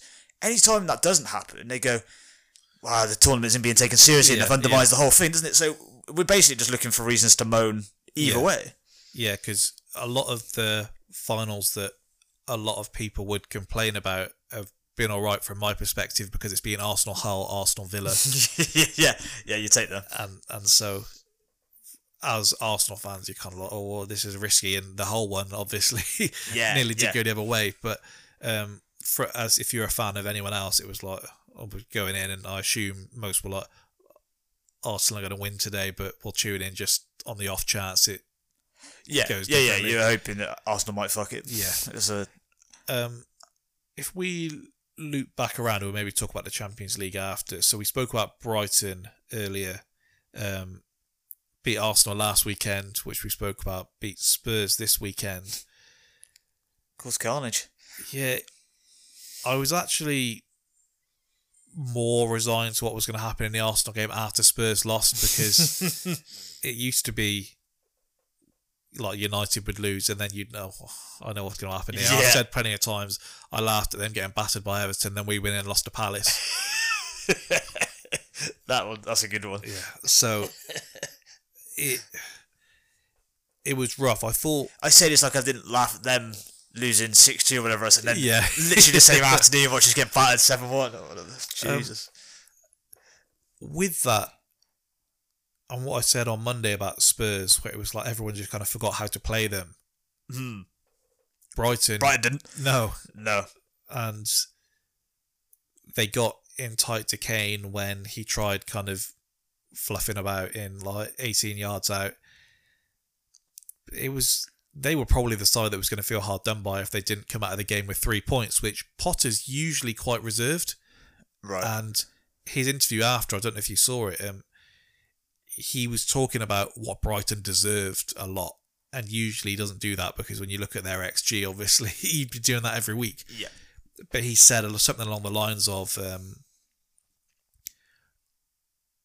we got what we deserved in this game, pretty much. We played well enough that we should have got 3 points. Oh, it's good that he was bullish. Yeah, I only saw the highlights, of which there weren't that many. No. Sounded like it was a shocker of a game. I thought it looked like Spurs from earlier in the year where they all just looked a bit lethargic. Yeah. I thought Kane in particular, obviously, and I know they've had a big thing in the fact that he went to the Masters. I didn't even think about that. So, actually. yeah, so obviously he's flown out there. I think also did a round. Could be something or nothing, but it doesn't look good when you don't perform the following weekend. Great shout, actually, because I know that a lot of teams didn't play this weekend, or some of the teams obviously had games called off because of the FA Cup. So when I saw him go over there, I kind of just assumed they weren't playing this weekend. Yeah. And then obviously I saw, even worse probably, that it's a midday kickoff when you hear about how managers say how different it is. Yep. Yeah, not a great look. He'd probably say, on another day, even if it's 0-0, they probably doesn't get sent. It's the age-old, and the age-old thing of, players got to have their own lives and stuff, and I guess he might hypothetically say, well, it's like an international break. Now, international break normally is going to be a short-haul flight. He's going to America. This is essentially going and playing for Brazil and coming back, which players do, and do it okay, so it's not out the realms of possibility, but... We do also say, if they have a bad game that weekend, it's like, well, to be fair, they would fly. Yeah, it's a jet lag or whatever, and the way he looked, you'd probably line it up with that, and even if just from a PR point of view, you'd go, this doesn't look good if I have a shocker on my first game back. Yeah, that Brighton team's so hard because there's a lot of players in there where I still feel like I don't really know how good you are. Yeah, for sure. I don't know how good Trossard is. He's a tricky one. I think he's a really good player, but often it's not going to reflect in numbers or whatever, and you're going to be... I don't know if this is going to sound critical. He could end up being like he is now, where he's a good player, or he could end up being an Almiron. Yeah. Where he's got something there, but it's just not quite happening for him. Well, his best moments this season have been against you, where he was unreal. He was unreal that day. And then the composure in stoppage time of the game to do that cut inside, outside of the boot, across the keeper into the corner.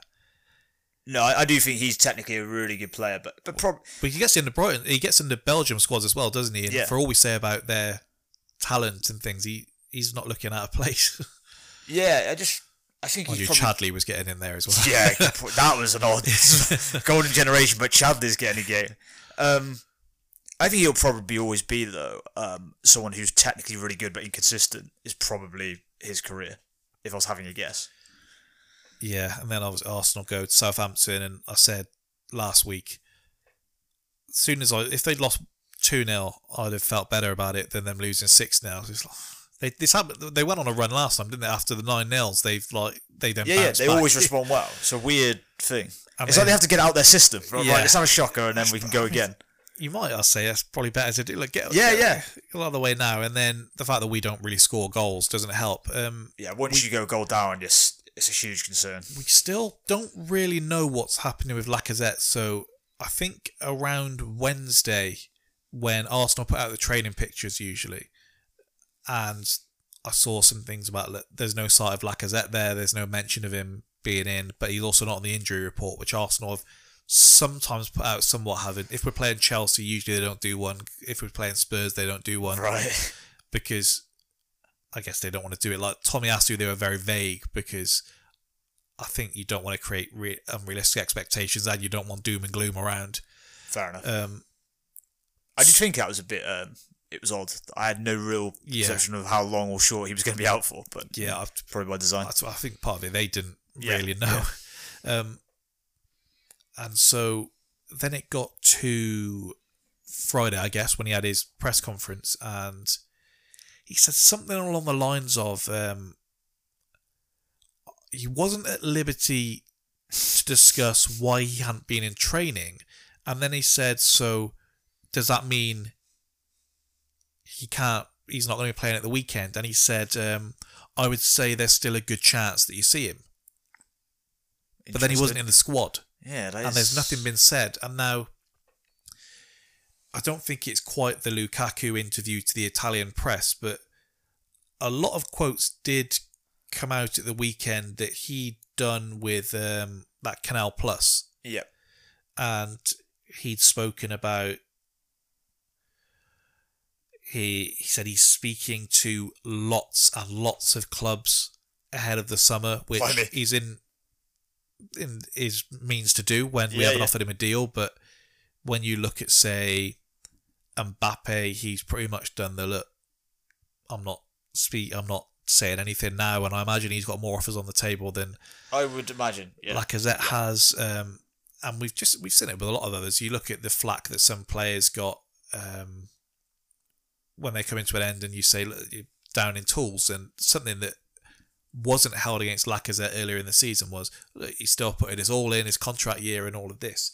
Now, some of the quotes he said, he's not ruling out a move to anyone. He said he's open to going to Lyon, but they have to make an offer. But is that where he's at before? Yeah. And that Aulas, who is quite outspoken anyway, said in December that they'd love to bring him back.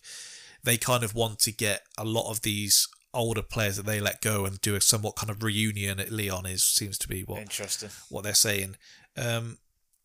See if they can dig Michael Essien out of retirement. Yeah, and when he said, I want to play in Europe, it's been a long time since I've played in the Champions League and I've been missing it. It's a little more complicated. Hear the shift in tone in your voice here. Yeah, nothing's impossible in life, and it is a little bit more complicated. And then some of the other things he said, and he's speaking about how he wishes he won more trophies with Lyon, and he said, because look, I scored a lot of goals there, but I'd rather score one goal a season and win a trophy. And it's like, well, I'm sure you would. As it is, you're scoring no goals and not winning any. And I don't know if maybe they've got wind of a conversation he's had with another club. It may be something as simple as he was ill, but usually you'd say he's under the weather. Even if you don't want to say it's COVID, you say it's an illness, it's not COVID related. Yeah. There's something a bit strange there. And then there's probably the most prominent Arsenal podcast this week, Arseblog. Ian Wright went on there as a guest. Right. And he didn't go on there to kind of promote anything. He effectively went on like, I've got some things to get off my chest. I can't speak how I would on, like, say, on the BBC. He moaned on there like, you don't get enough time on Match of the Day to really go in depth on anything. And it was like 37 minutes long, and he was ranting about Tavares, and you don't want to see Xhaka playing at left back, but if I'm at the club and I see a midfielder get put in his position, I'm assuming you're not playing for the club. Like, you've clearly been told, and maybe it's not just about his performances. They're obviously seeing something in training like, we can't trust this kid when we're trying to go for top four. And they mention Lacazette scoring goals, and he kind of moans about him and says, well, if he's not scoring goals, you look at someone like Ødegaard, and he says, it's easy to say the system's been figured out, but I would look at the players I have, and perhaps it's someone in my midfield where suddenly other teams have said, look, I need to close him down because he's the one doing it. And he's like, well, don't fucking let him close you down, or you beat the man. If we're being honest, we're constantly trying to close him down. We're constantly trying to stop them. Every team was lining up against Patrick Vieira or Thierry Henry and saying, I need to stop him. They didn't let you stop them. Yeah. So if you're going to be a good player, that's what you got to do. Yeah. He mentions Nketiah, and he says, I don't know what the fuck's going on with him. I think someone did a quote of how many times he'd sworn during the podcast, because he was on one. He was on it. He said, I knew when I was at Palace, I was just begging, give me one fucking opportunity and I'm going to make sure I'm never out of the team again. I'm going to score. Yep. And he's like, I look at him, he's a 22-year-old kid, and he comes on for Arsenal, he has a bit of a run about, but you got a fucking... you've got a guy in front of you who's not scoring goals. Yeah, it's prime opportunity. He said, you've seen Aubameyang go, you've seen Lacazette stop scoring, and still you're not gripping it up. He's like, what do you want to do? Because even if you're not staying this season, you think other teams want to come in for you? And he said, you've got an opportunity to say, I'm going to be the striker at Arsenal. I've got to assume you're not going to be at a bigger club next season. No, definitely not. So what are you doing? And he's really like saying, because obviously he's a striker as well, so he's probably looking at it. And I thought, okay, there's no way he could not have heard that, Eddie. Like, sure. It got out enough. It was picked up by enough places where, and he wasn't even saying it like he's not like he's talking down on him. It was kind of like, what you're doing? You've got this great opportunity, and you've got to think Ian Wright. They come from a similar part of London. All of this, nothing could really G you up more. It was more of like, what are you doing? Yeah, give him a wobble, and he had a run around, but he didn't do anything where you're like, okay, Arteta's like, well, Lacazette's not coming back in the team next week. That's it. That's the most damning thing for Eddie, isn't it? That Lacazette is as out of form as you can get, and you still go, he's probably a safer bet. But I don't think he's good enough anyway. But there is something to what Wright says in terms of you don't watch him come on and think, right, he's going to be a menace here. He's going to be an absolute pest. And even if he doesn't score, he's going to be a headache. You think, I've got an easy night's work, really. We had a conversation in December when he was being linked with a move away. And I said, Everton, wasn't it? Yeah, well, he was linked with Brighton, and I said that's a perfect move. I think he'd do a better job for them than Mopé would, because all we heard about him on the way up is a goal scorer, finisher. He is a penalty box striker, and when you see him in the Carabao Cup against far lower level, it does seem to be that he has the kind of sniffing around. Michael Richards burst on the scene, but the first we saw of him was one. He was just a guy called Eddie, and that seemed to make people laugh. And we played Norwich, and he scored 2 goals from about 3 yards out, and he just had to wriggle between players. And then he scored he may have scored in his first Premier League appearance, but he had a thing that was like what he does. But he missed that big chance against Everton, if you remember. Yeah. He was at the back stick, and he's missed 3, 4, 5 others like that. I thought, well, if you're not scoring them, you're not scoring from outside the box. Yeah. He's looked more threatening than Lacazette in the last couple of weeks, but if that doesn't translate to goals, then people are still saying, well, what are you doing? They're the opposite side of the coin, aren't they? Where you go, Lacazette, if you're not going to be a goal scorer, everything else that you're supposed to be bringing to the party, that you link up, hold up, and all that, you've got to be maxing out because we accept you're not scoring a lot of goals. He's not doing that at the minute. Eddie, it's, if we accept you haven't got much to your game other than poaching, then you best poach, you best score goals. And neither of them are basically living up to what they're supposed to be. Aubameyang went out of the team, eventually went, and so Lacazette came in, and because Aubameyang's link-up play was so bad, Lacazette's talents were overstated, and it was, look, this guy's great link-up play, he's a perfect false 9. And so when Lacazette's doing what he does, Eddie's penalty box finishing should be then exaggerated, and it's like, well, look at this guy. Yeah. His movement's fantastic. It's not at all, is it? It's tough to be I'm not very good with heights, but he's a small bloke. He's a small, but it's more that he's a small build as well, isn't it? Yeah. You've seen guys of his, other guys of his height, but who are big and they can hold themselves. He's not. So I mean, it's going to be tough to be a kind of the penalty box strikers we see in this league are. You look more like Weghorst than you do Eddie Nketiah. Yeah. But then we've seen sneaky guys like Chicharito. Yep. I don't know if it's disrespectful, but like Dirk Kuyt in that way. You're just a menace and you're just in and around everywhere. About him.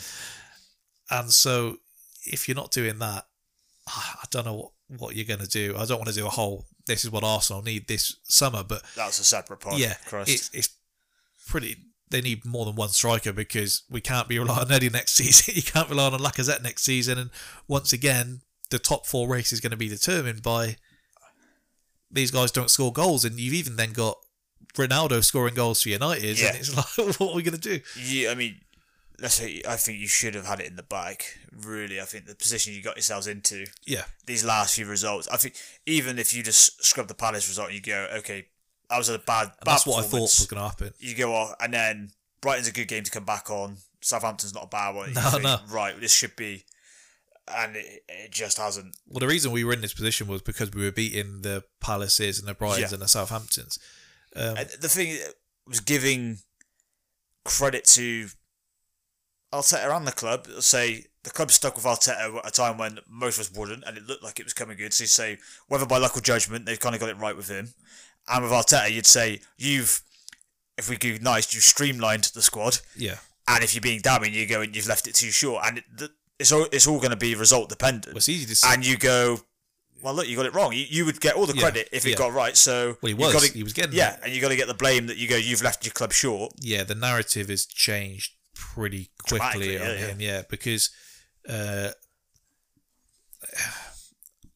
think Lokonga is going to be a good player. How good he's going to be, I'm not sure. But when you've been capped by Belgium, when you've been the captain of Anderlecht at 20 years old, there is obviously something there. Now, we said last week, I don't think there was ever said that he was going to be playing like 30 games this season. But clearly, if you're going to have him in there, you have a formation or something like. It's a bit different when you're an attacker, but when Harvey Elliott or Curtis Jones or whoever as a young player come into the Liverpool team, the pieces are there around them to make it work. Putting Lokonga in as like a lone holding midfielder in the Premier League with 2/8 one of the most responsible jobs. Yeah, I don't think he's big enough to do the job. I don't think he's composed enough to do it yet. And so people say, well, that was 18 million you could have spent somewhere else in the window. And the question you got to have is, one, would Ainsley Maitland-Niles done a better job? You've let him go. The other one, which is still understandable, but would Guendouzi be doing a better job for Arsenal? Sure. 7 million, that's going to go down as one of our worst pieces of transfer business. And he is a prick. He is. Yeah. And even if you had to get him out the door, you could probably try and fetch a bit more than that. Yeah, it was one. They did it with Mavropanos, who I don't know if I spoke to someone else about it, where he's now starting for Stuttgart and we're getting, I think, £2 million for him. I did see so, yeah. God. So it was like, we'll take the money while it's on the table now. But Guendouzi, in what we're going to be looking to buy as a Xhaka replacement this year, in that kind of left-sided 8, Guendouzi would probably be a very, very good fit at this moment in time. Yeah. But I mean, the top 4 race isn't being decided on whether we've got Guendouzi or not. No. But it's just all these little things adding up, and now you've got Chelsea on Wednesday. Big game. And United on Saturday. That's huge. And then West Ham after that. Oh, I mean, you and West Ham must have to look at that January window and go, we had a huge opportunity here that we won't get too often. You won't have United and Spurs underperforming like they were at that stage of the season too often. So that's why I don't want to do because I think there's a big thing we can do on do you judge the season on your pre-season expectations, or is it a rolling set of objectives? And I do think there's an interesting conversation to have on that. So Agreed. I don't want to do it now. But that's going to be a big thing for Arsenal, Spurs, United, and I guess it's similar. Like at the start of the season, if you asked the Everton board, are you going to be happy to avoid relegation? And then if you ask them a fortnight ago, yes, so please. Clearly you can adjust your expectations. So it'll be interesting. I do think something that you can maybe take away from this point, and it is highlighted when you perhaps look at some of the other players that Spurs or United have, is I think we all thought that Arsenal going into the summer were going to do similar to what they've done this window we're going to buy under 23-year-olds with a high ceiling. When you've seen what can happen when you have your experienced players, with Tierney being one of them, Tierney, Partey, Tomiyasu going out of the team, is there perhaps where maybe you're buying 25 to 27-year-olds in the summer now rather than 18 to 23, because you do need something a bit more where you can't all be learning on the job? Yeah, it's true. And there is still, at that age, still some scope for coaching and improvement. And you've also got them for a period of time. It's not like, you're going, right, we've only got them for 2 years. Because for example, I saw a discussion around who the striker was going to be, and people saying, well, Tony doesn't fit into the age range that Arsenal are looking for. And I think he's like 26, 25, 26, something like that. Whereas, is that now, when you're looking at the new central midfielder, do you want a 21-year-old? When you look at the new striker, do you want a 21-year-old? I think, for what Arsenal are going to need for that, I think you need a bit more experience in the middle midfield and as your main guy up front. I think because experience wouldn't hurt. We've kind of not done the in-betweens. Like, we've gone from to do a massive extreme. You've gone from like a Lichtsteiner to a Tavares. Yeah.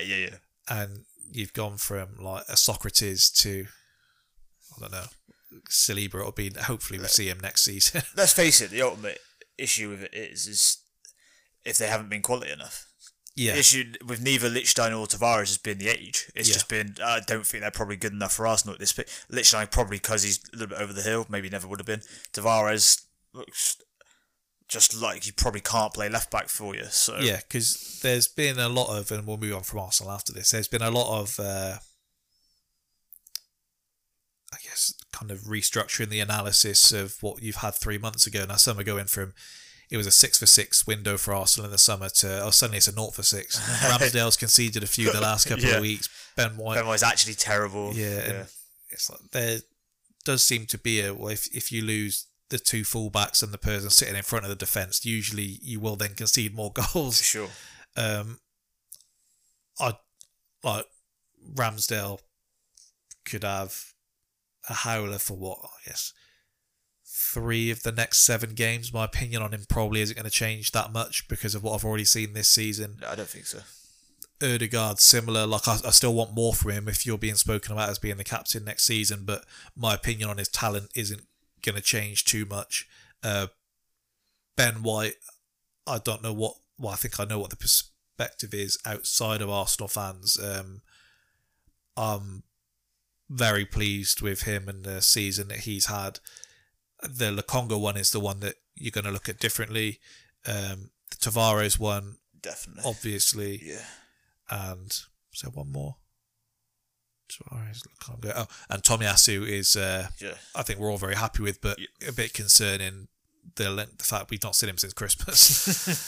So it maybe says, are we happy with Cedric as the back at right back, or do we look at someone else in the summer? I think you should. So it's going to be interesting. But the experience thing I think is the interesting one because it's getting it right.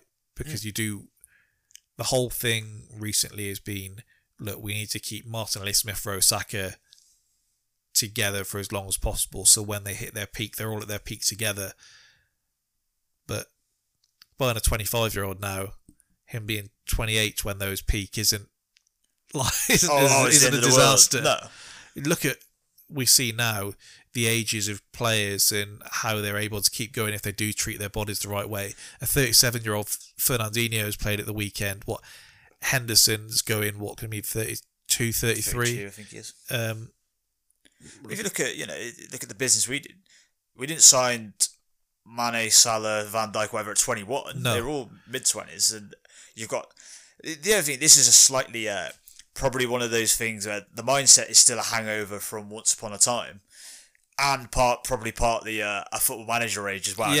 Where you go, someone reaches 30 and it's sort of like Logan's Run, and we just got to kill him. Yeah. Whereas in truth, everybody is at least 2 or 3 years later than they were once upon a time, but we still have the magic number of 30 in our mind for some reason.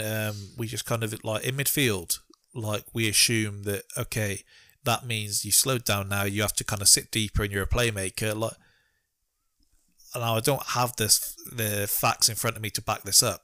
I would say at 30 plus years old, if I was to check the figures of Wijnaldum and what he was running for Liverpool and compare it across the league, I would say his average was probably higher. Yeah, sure.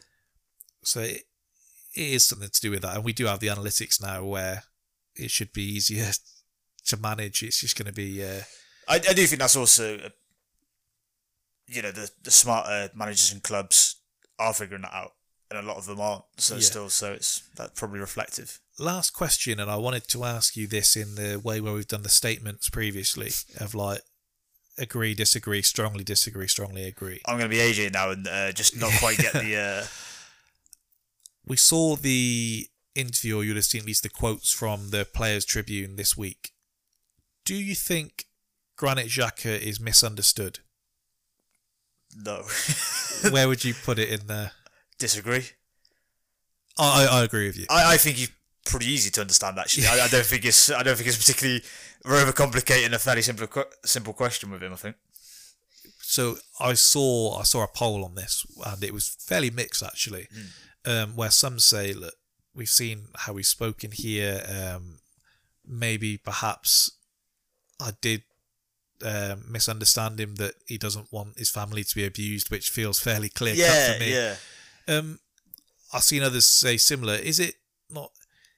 And as you've just referenced, he's actually very easy to understand. It's just that's Marmite for a lot of people. Like, he might be easy to understand. You just might not like what you're understanding. Exactly, and I think he, as you touched on with like the family being abused, even the thing of like I got booed by my own fans and I didn't like it.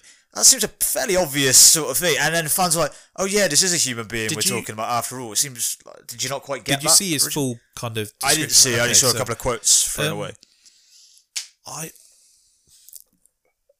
Now, I said on there, it was one of the angriest I've ever been in a stadium. But from his point of view, he just slowly, he said he took one step and people already started booing. That wasn't the case. Yeah.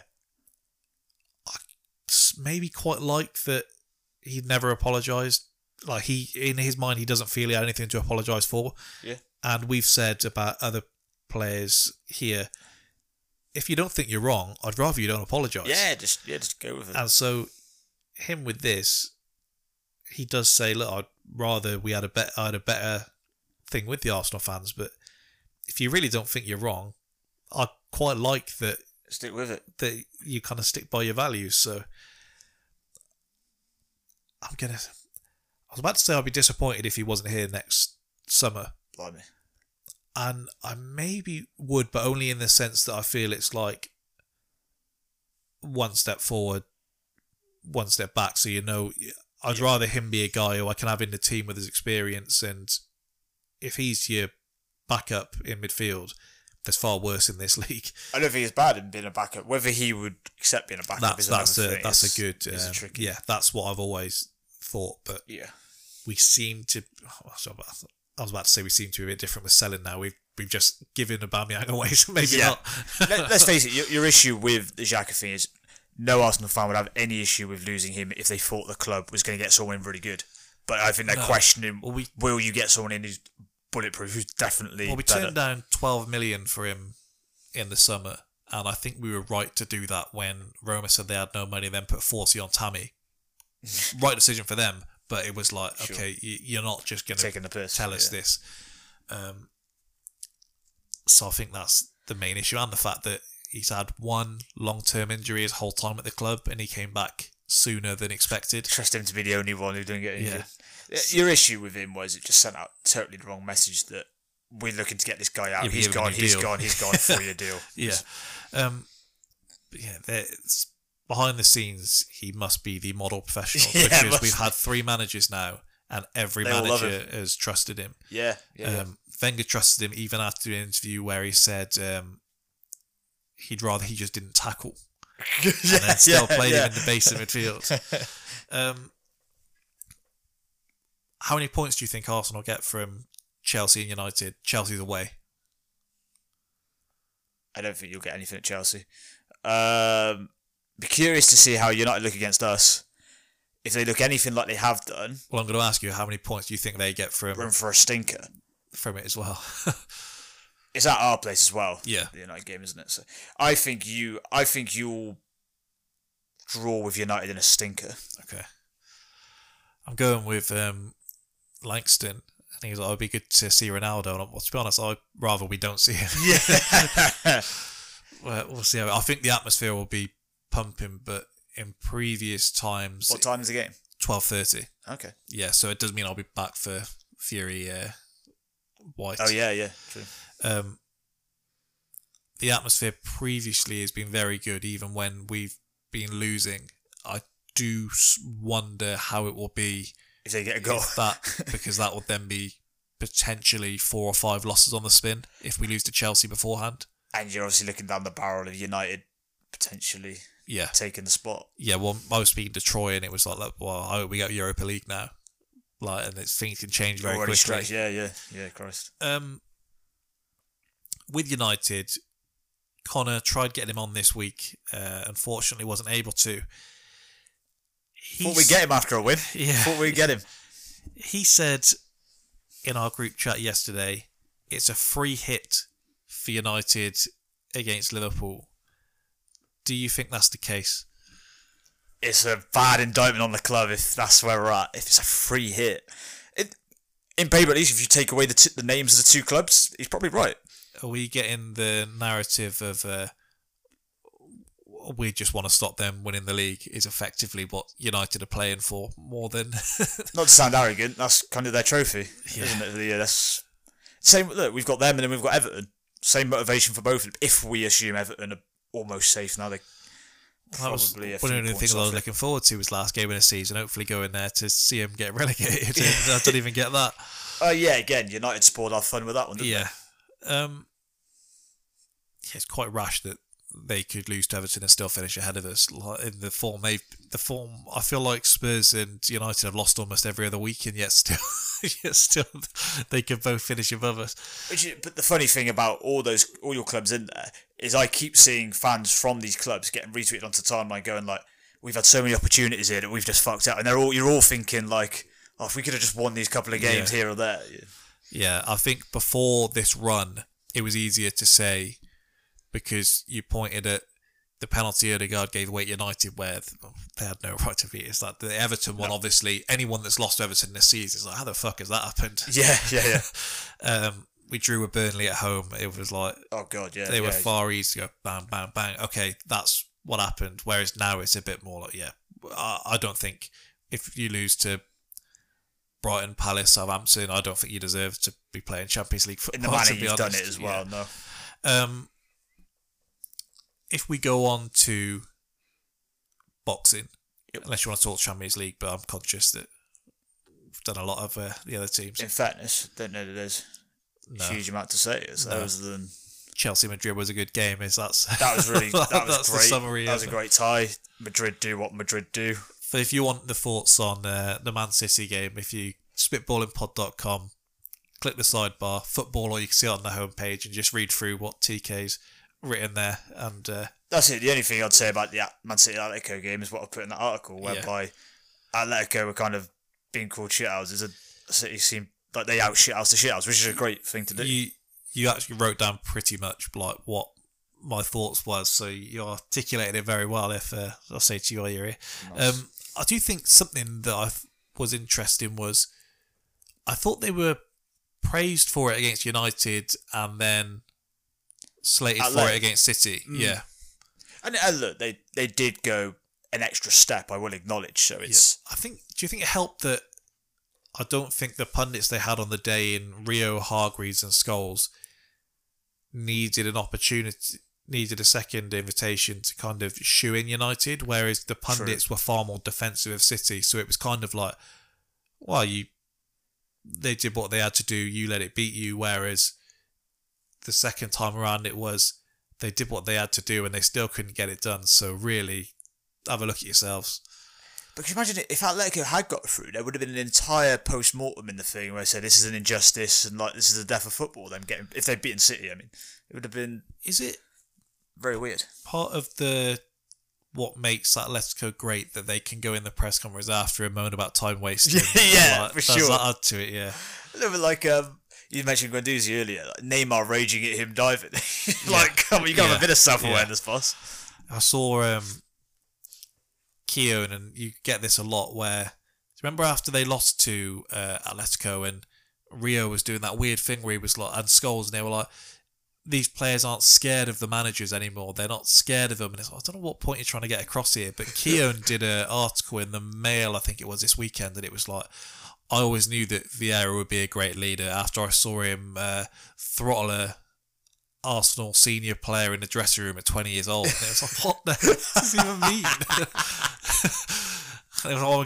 Guendouzi gripped someone up and we never saw him again. So, as a 20-year-old Frenchman. I have no idea on his tactical acumen. I've just seen him physically manhandle someone. I don't know. It's just weird, like, masculine nostalgia of like, we were men back then. Very weird, isn't it?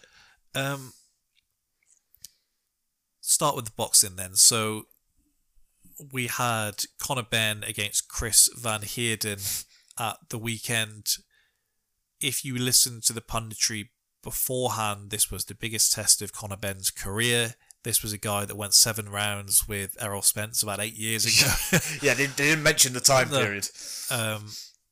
And this was the test that he needed before he goes for a world title. Was pretty much laying the land out there.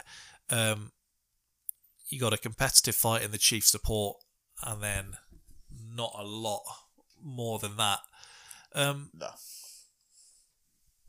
I guess if we'd done a preview on it last week, and I don't think we cared about it enough to be breaking it down like that. Which says a lot about the fight, yeah.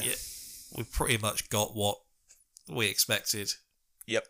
Yeah, I got on the early knockout myself for rounds 1 to 3. Pretty much given. Even... What did you get on that? Huh? What did you get on that? 10 to 3. Well, that's not bad. Yeah. The even if you look amongst the sort of the shite Hearn was spouting pre-fight, he said he's a southpaw. He's not a tricky southpaw. He's a southpaw. Okay, well that's there you go. If you're hittable for Conor Benn, you're probably going to be getting out. If you're fairly just solid but hittable, he's going to tee off on you probably. That's pretty much what we got. Yeah. Even in the first round, where it was a bit livelier than I expected, it still didn't. I'd never really thought, based on Van Heerden's entire career, that he's going to be cleaning Conor Benn out here. No. I don't know if you read anything into the fact that they aren't putting him in with anyone that can significantly punch. Read a lot into it. Because he did take a few licks on Saturday. Yeah, I thought the first round he came in a bit wild, didn't he? And even if Van Heerden had, a couple of on the record big knockouts, if he had a big left hand that you thought, okay, that'll keep him honest at least. But he doesn't even have that. So look at Algieri, kind of famously doesn't punch. I can only assume they look at that Payno fight and thought, well, if he can hurt him, and I know he's much better than that, so it's not a criticism in that respect.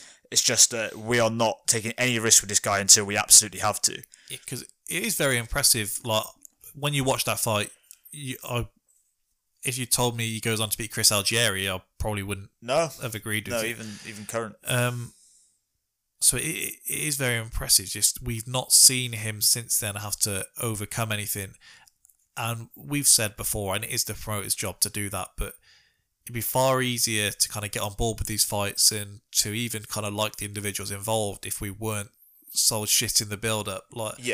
Don't tell us that you can't fight David Avanesian because he's not a household name and then fight Chris Van Heerden. And it's like, how many people who were there on Saturday night, if you told them, can you name me a previous Van Heerden fight? Who's Van Heerden? I'm here to watch Conor Benn. The thing with it is the Algieri fight, they'd been talking about these other bigger fights and you settle for Algieri, so you have a bit of a dampener there. But that's probably an okay fight with the name and the record. But then you go, right, there's a big one next. And then it's Van Heerden, you're like, well, that is not the big one next. That is at best parallel to Algieri and probably a down step, if in truth, even though Hearn was insisting that wasn't the case. In terms of as a commercial appeal and in terms of as a fight, he was a downturn, I think. And then we'll have a big one next. I like, well, you lied to us last time. Yeah. So, and they're talking about potential opponents, and you think, I know half of these definitely aren't going to. So it's kind of just, what are we going to do? It said a lot that Khan was in the ring, and they said to him, what were they doing? Well, they said to him, so I see you jump straight in the ring, and Khan said, and as we've said previously, he doesn't really have a filter. He doesn't really know what to say. He's like, well, Eddie just asked me if I could get in the ring. Yeah. Because he wasn't entertaining the fight. I don't think he could have distanced himself from it more without, because he's never going to say, no, I'm I don't scared. want it. He's not going to say, I don't want it, but he was saying, I sit with my family, maybe I'll have something to tell you soon. And he's saying, I'm happy for Conor, I just came to watch him and stuff like that. Because Ben said, usually money talks. He's like, well, I made a lot of money, so that after you've slagged off Khan Brook in the way you did, and I do think as much as he'd have been happy to make it, I don't think anything he said after the fact was particularly wrong. To then try and set up Ben against Amir Khan. At this point, would Conor Benn even get any credit for beating Amir Khan? No, it's like you just brought him in for a cheap set piece. Carl Froch can get his jokes off, and then you can say, oh, look, this is how good he is, that Amir Khan fought anyone and now he doesn't want to fight Conor Benn. It's pretty much. There's always there's a misconception on this, and promoters purposely do it, where you have they'll call it a crossroads fight. But there's a crossroads fight where someone is starting to dip and the other guy's the up-and-comer. Yeah. And then there's just feeding on the carcass of a former fighter, and that's what it would be with Khan. Yeah, this isn't Sam Eggington, Paulie Malignaggi. No. This is, because I'm as big of a Sam Eggington fan as you can find, but that, in the stage they both were, made perfect sense. Exactly, yeah. Conor Benn, Amir Khan now is well, we've just seen him. We've all said, I don't want to see that man take any more punches. And then a month later, we're saying, well, you know what? Money does talk. And it's, what message are you sending out here? Yeah. There's something very damning about going for the loser of that fight anyway. Yeah. But even if the loser of that being looking as bad as he did, I think people, short fucking memories, everybody on the night was going, let's get this guy retired and make sure he doesn't come back because we don't need to see it again. No. And coincidentally, I actually really like the Brook fight for Ben. Now, I know Brook supposedly asked for a lot of money. Now, that is a crossroads fight because you go, this guy showed he's got a bit left. Yeah. And this guy's on the way up. We'll see where we're at here. That's the perfect fight, I think. Well, it's like... if you're looking for a money fight. In an incredibly exciting division, they seem to be making the worst possible fights. Now, he's a name. Does a fight with Broner excite you? Because we've seen time and time again, and I mean, in terms of... a Broner, I've got a Broner t-shirt. I'm a Broner fan. We've seen countless times he will accept a loss. 6 rounds is not going his way. He's not digging one out in the 12th round to say, I'm not losing this one. No, he's not blind down on the He's going to lose. He's going to say, well, I won that fight. What the hell are you talking about? Say a few controversial things in the press. He's probably going to talk about him kissing his dad in the middle of the ring. He's probably going to say all this, and then people are going to say, well, he shut him up. This is this good British lad we've got here, and he really put his foot down. And that fight... it's a promotional dream because you'll get hype for it, and Conor Benn will win. He doesn't have that much threat coming back, Broner. I've always he shouldn't really be at welterweight. He's well out of his depth there, just likes doesn't want to cut weight, yeah. And but the only interesting thing would be if Conor Benn could get him out of there, because if Broner, if nothing else, he's tough. Yeah. As amongst everything else, he is tough. So if he could, that would be impressive. That would be the only thing really. Because they mentioned Thurman. You're not fighting Thurman next. I don't even know why you're saying you're going to fight Thurman next. Isn't he with PBC? Yeah. Which turns out a massive thing that I can't get any of my fighters to fight them. They just won't work with me. I don't see a Mikey Garcia fight happening. No, I don't see why Mikey would need to, because he's a decent enough draw over there. Again, same thing, but I've always thought, what is he doing at welterweight? Doesn't need to be there. If you look at him against Spence, he looks a bit fleshy, really. You don't need to be fighting at that weight. Go back down. So this is why, in terms of, we needed to fight Van Heerden to get him ready for a world title. If you're not going to go, you're not going to go in there and fight Boots Ennis next. You're not going to go in there and fight a lot of these guys. A fight with someone like Avanesian. Now, you probably are fair if you say he's high risk, low reward. But what else are you going to be? What else are you going to do? Because you can't just wait for Spence and thurman to hopefully fight and then vacate a load of belts, because I don't think Crawford's going to be going up again anytime soon, so he's going to be hanging around. True. I'm not sure if Spence is planning on doing that, because he's still got enough fights there. What, are you going to get Danny Garcia? I don't see that happening. Danny Garcia, again, I think thinks too highly of himself to give someone else a shot. But he doesn't really need to, does he? He can probably get... He's not fought Crawford yet, so it's like, well, why not? He can get an easier... I'll wait and fight him. Yeah, he can go for one of the top guys probably as an opponent, or he can get a mid-level guy. He's probably not as much of a threat as Conor Benn, but probably is enough of a name that he'll get credit for. Whereas if he loses to Conor Benn over in the States, they're like, you just lost to this British guy. He can fight Crawford, and even if he loses to Crawford, then they can do the Boots Ennis fight, and they'll do him because he's a recognisable name. I think Danny Garcia would be the perfect fight to let us know where Conor Benn's at, though. I think that's because you'd say, well, he's not over the hill and far away, but he's probably not quite at his best at this point. If Conor Benn can beat him, that's a very good win. And if he narrowly loses, you'd go, well, he's good, but just not quite that good yet. So that'd be a good barometer. But as you said, I would question how well they get that fight made. The Avanesian one, that apart from anything, it'd be a great fight to watch because neither would take a bout. Is that they both have to go for it, and it's not like Avanesian. He's got lost on the record in those first couple of rounds against Josh Kelly. Got touched up. And Conor Benn obviously hits a lot harder than Josh Kelly. He could get him out before it even gets to the... Avanesian's whole game obviously is, I'm going to take you down the stretch and see if you've got the stomach for it. Ben might get him out of there before that even comes into play. Yeah, because... I think that's very possible, and yet Hearn is almost like, I don't think he can do it. He doesn't believe in him. There's some fights where, I would like to see Deontay Wilder, Dylan White, because I would like to see Deontay Wilder put Dylan White's head into another county. I don't want to see Ben Avanesian because I think it's a layup for Avanesian and he's going to just dog walk him. No. It's one because in a sport in which there's enough fighters for us to have repeatedly competitive fights, we don't get repeatedly competitive fights, and this would be one. And it's in terms of where they're both at, in terms of Avanesian, as Hearns acknowledged, is fringe world level. Well, he's already said that Ben has surpassed British and European, despite not taking on any British champion or European, by the way. He's already surpassed that, apparently. And so you've got a situation where that would be the perfect test. And also, I'm always curious when he'll say, like, no one's interested in the Avanesian fight. He's not house on it. Like you said, he's a bigger name than Van Heerden by virtue of the Josh Kelly fight. Yeah. And also, how can you say people aren't interested when it's the fight you are asked about most? Every interview he comes up, at what point do you go, okay, this is a big fight? Well, they even started putting his face in the I saw the zone thing. Ones, yeah. Didn't they have Virgil Ortiz in that as well? Yeah. Who's just had a thing that I might not be able to make this weight anymore. Yeah. And they're not going to make that fight even if he can, because he's a dangerous guy.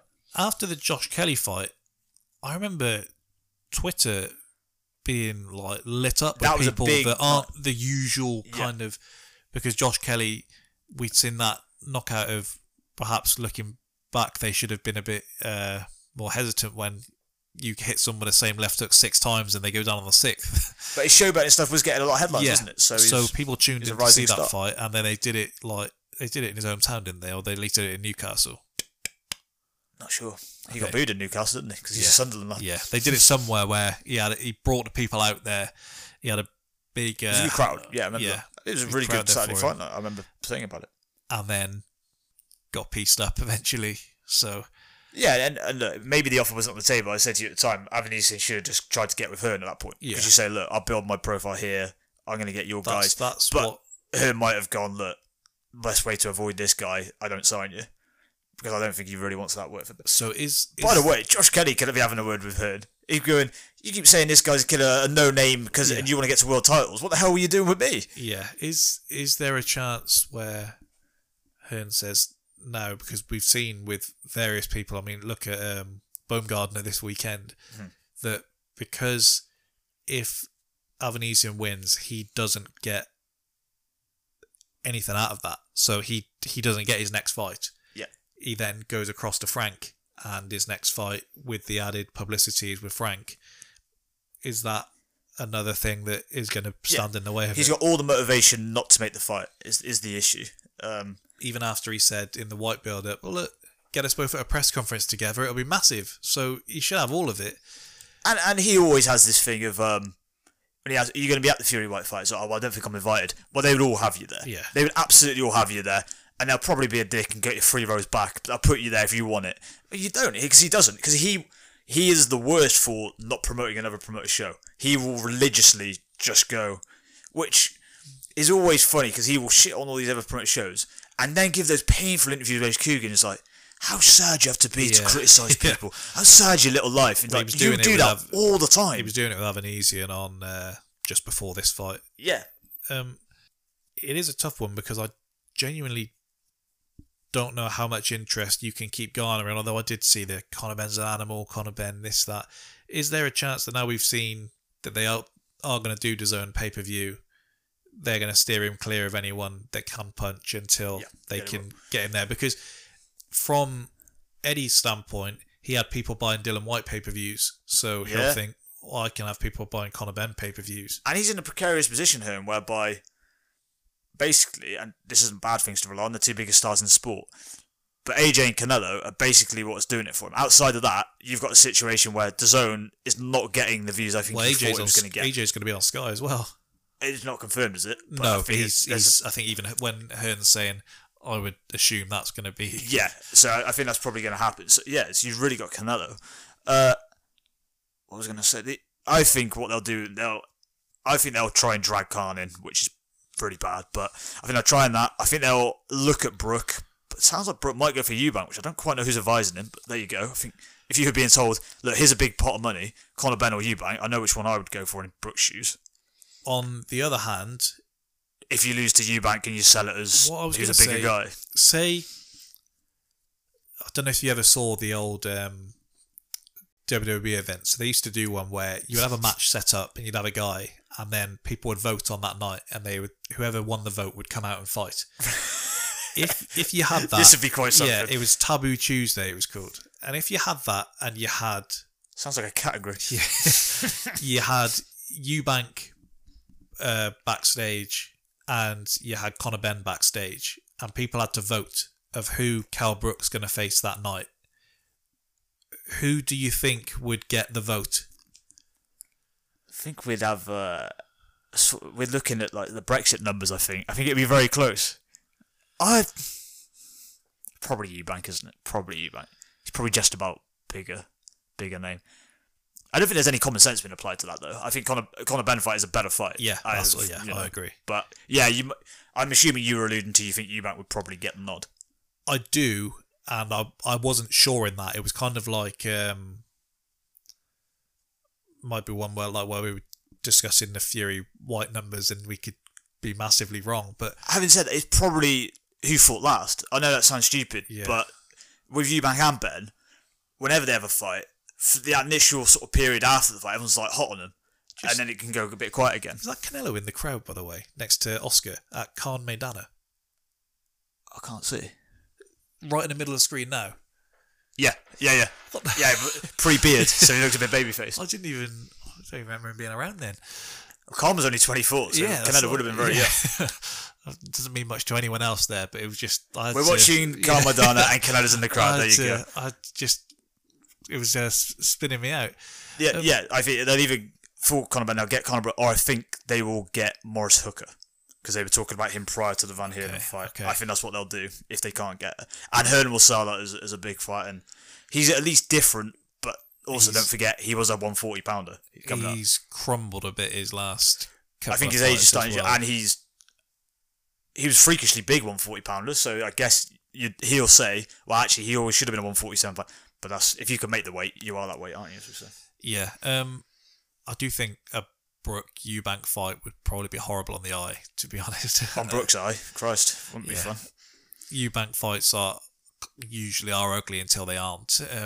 Is part of the issue. It just seems we're segueing a little bit. Seems like the last thing Brook would want is a long drawn out night against Eubank, and that's probably the last thing Brook needs. I think we spoke about it at the time. It'd probably be quick either way. I think we spoke about it at the time, and there is an illusion for anyone before they fight Eubank, and Liam Williams was doing this as well, that all I have to do is have a jab, and this guy has nothing for me. Yeah, I think that would be the case for maybe 2 rounds for Brook, and then it will quickly get on top. Yeah, it wouldn't be pleasant, I don't think. But when most people his normal size, he does that, let alone someone coming up. This weekend, then, we have Tyson Fury, Dylan White. It's going to be the biggest gate in British boxing history. As Frank was keen to point out. Yeah. We've done the kind of talk about the numbers and things, and I don't think we don't really need to go into pay-per-view numbers because I still don't really know when they're legit and when they aren't. It's true, yeah, we'll never find out anyway, will we?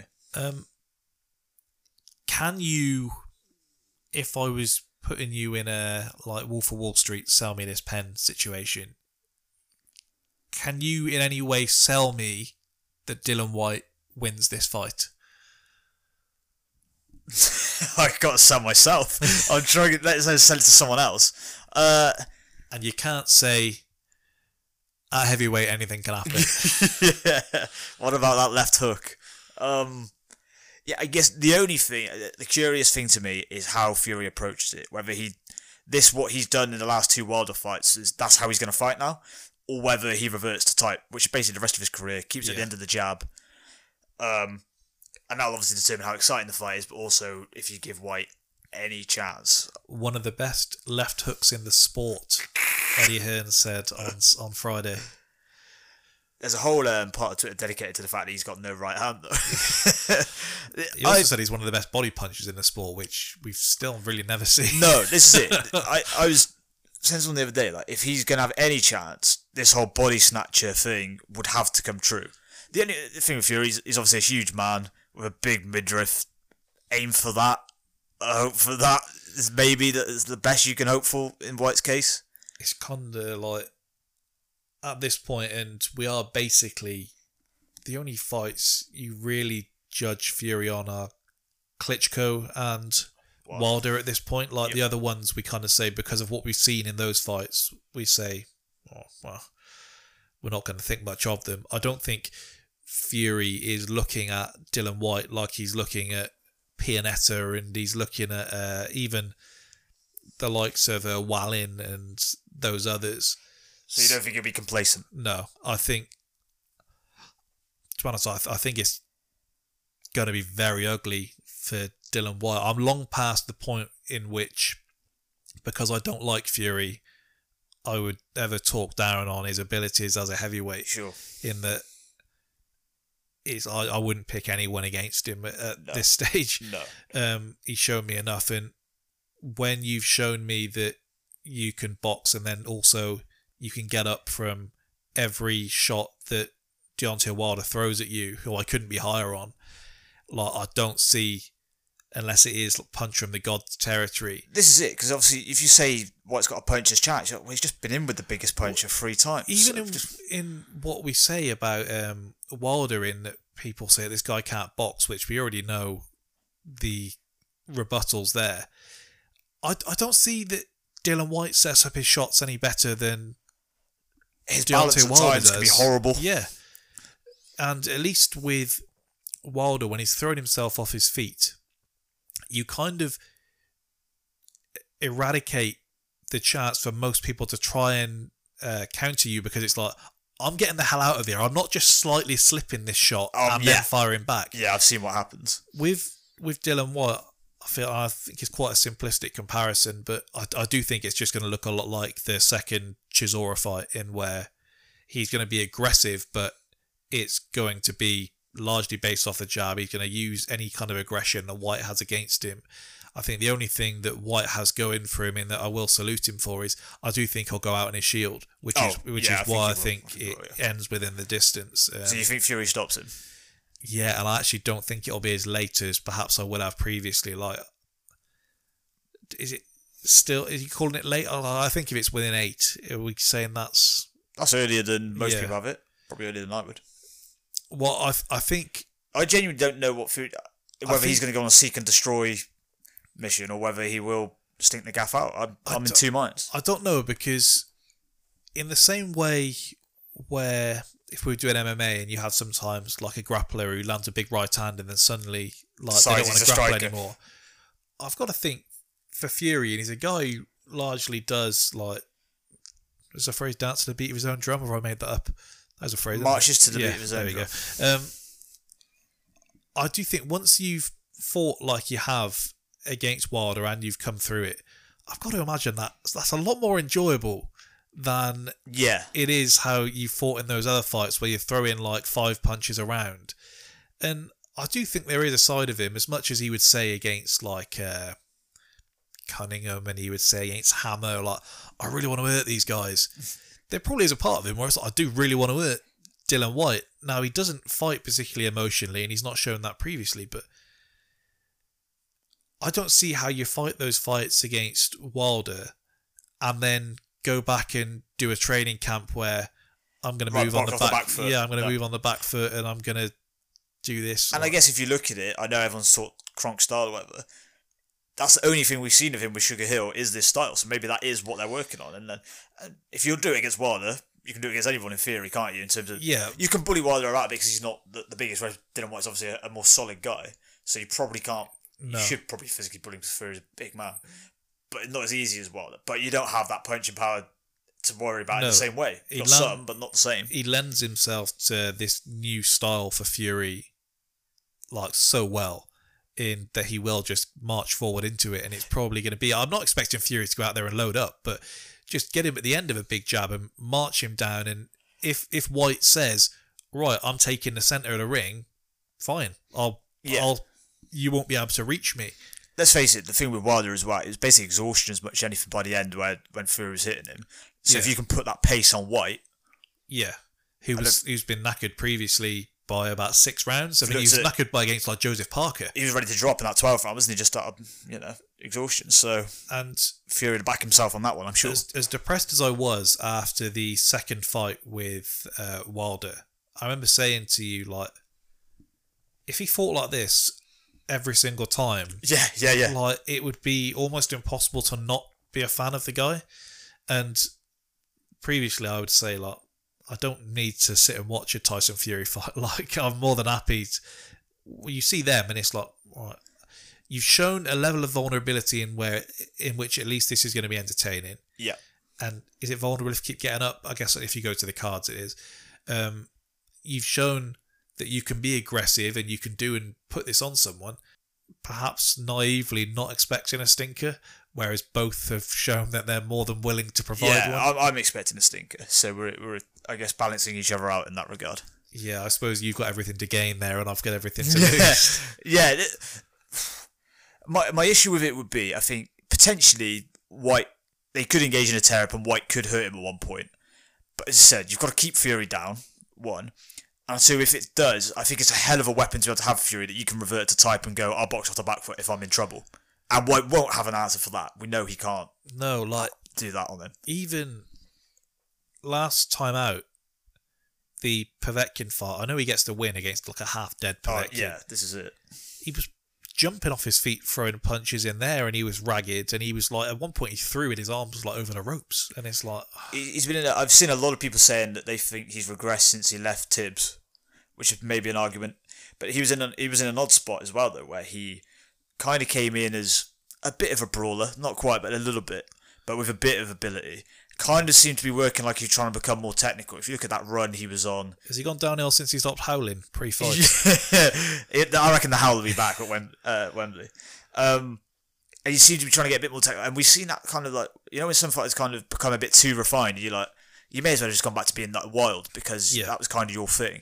And I think he's ended up somewhere in between now, where I don't quite know which one he is, and I'm not sure if he does. I'd quite like to see him against Andy Ruiz if we could have got that, but I don't think we'll get that now. Well, Andy Ruiz, by the way, isn't fighting Spong anymore. No, he's fighting Luis Ortiz. Luis Ortiz, which is pretty wild. On Triller, is it not?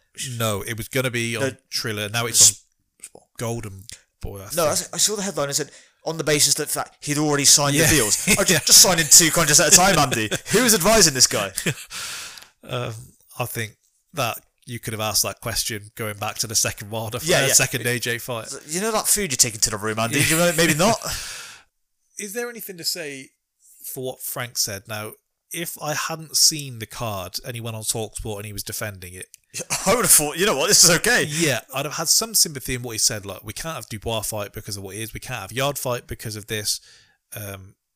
I think he said Hamza Shirazi can't have him fight because it's Ramadan. So there was a number of your guys who... I didn't even mention the injuries he had on the card, which I thought surprising, because he had people drop off the card like Jared Anderson, which he didn't really even mention in that interview, did he? So it was a bit weird. When that happens, I do agree with what he's saying in that, look, I would rather make competitive fights than just showcase fights. But I'm about to look at the odds now.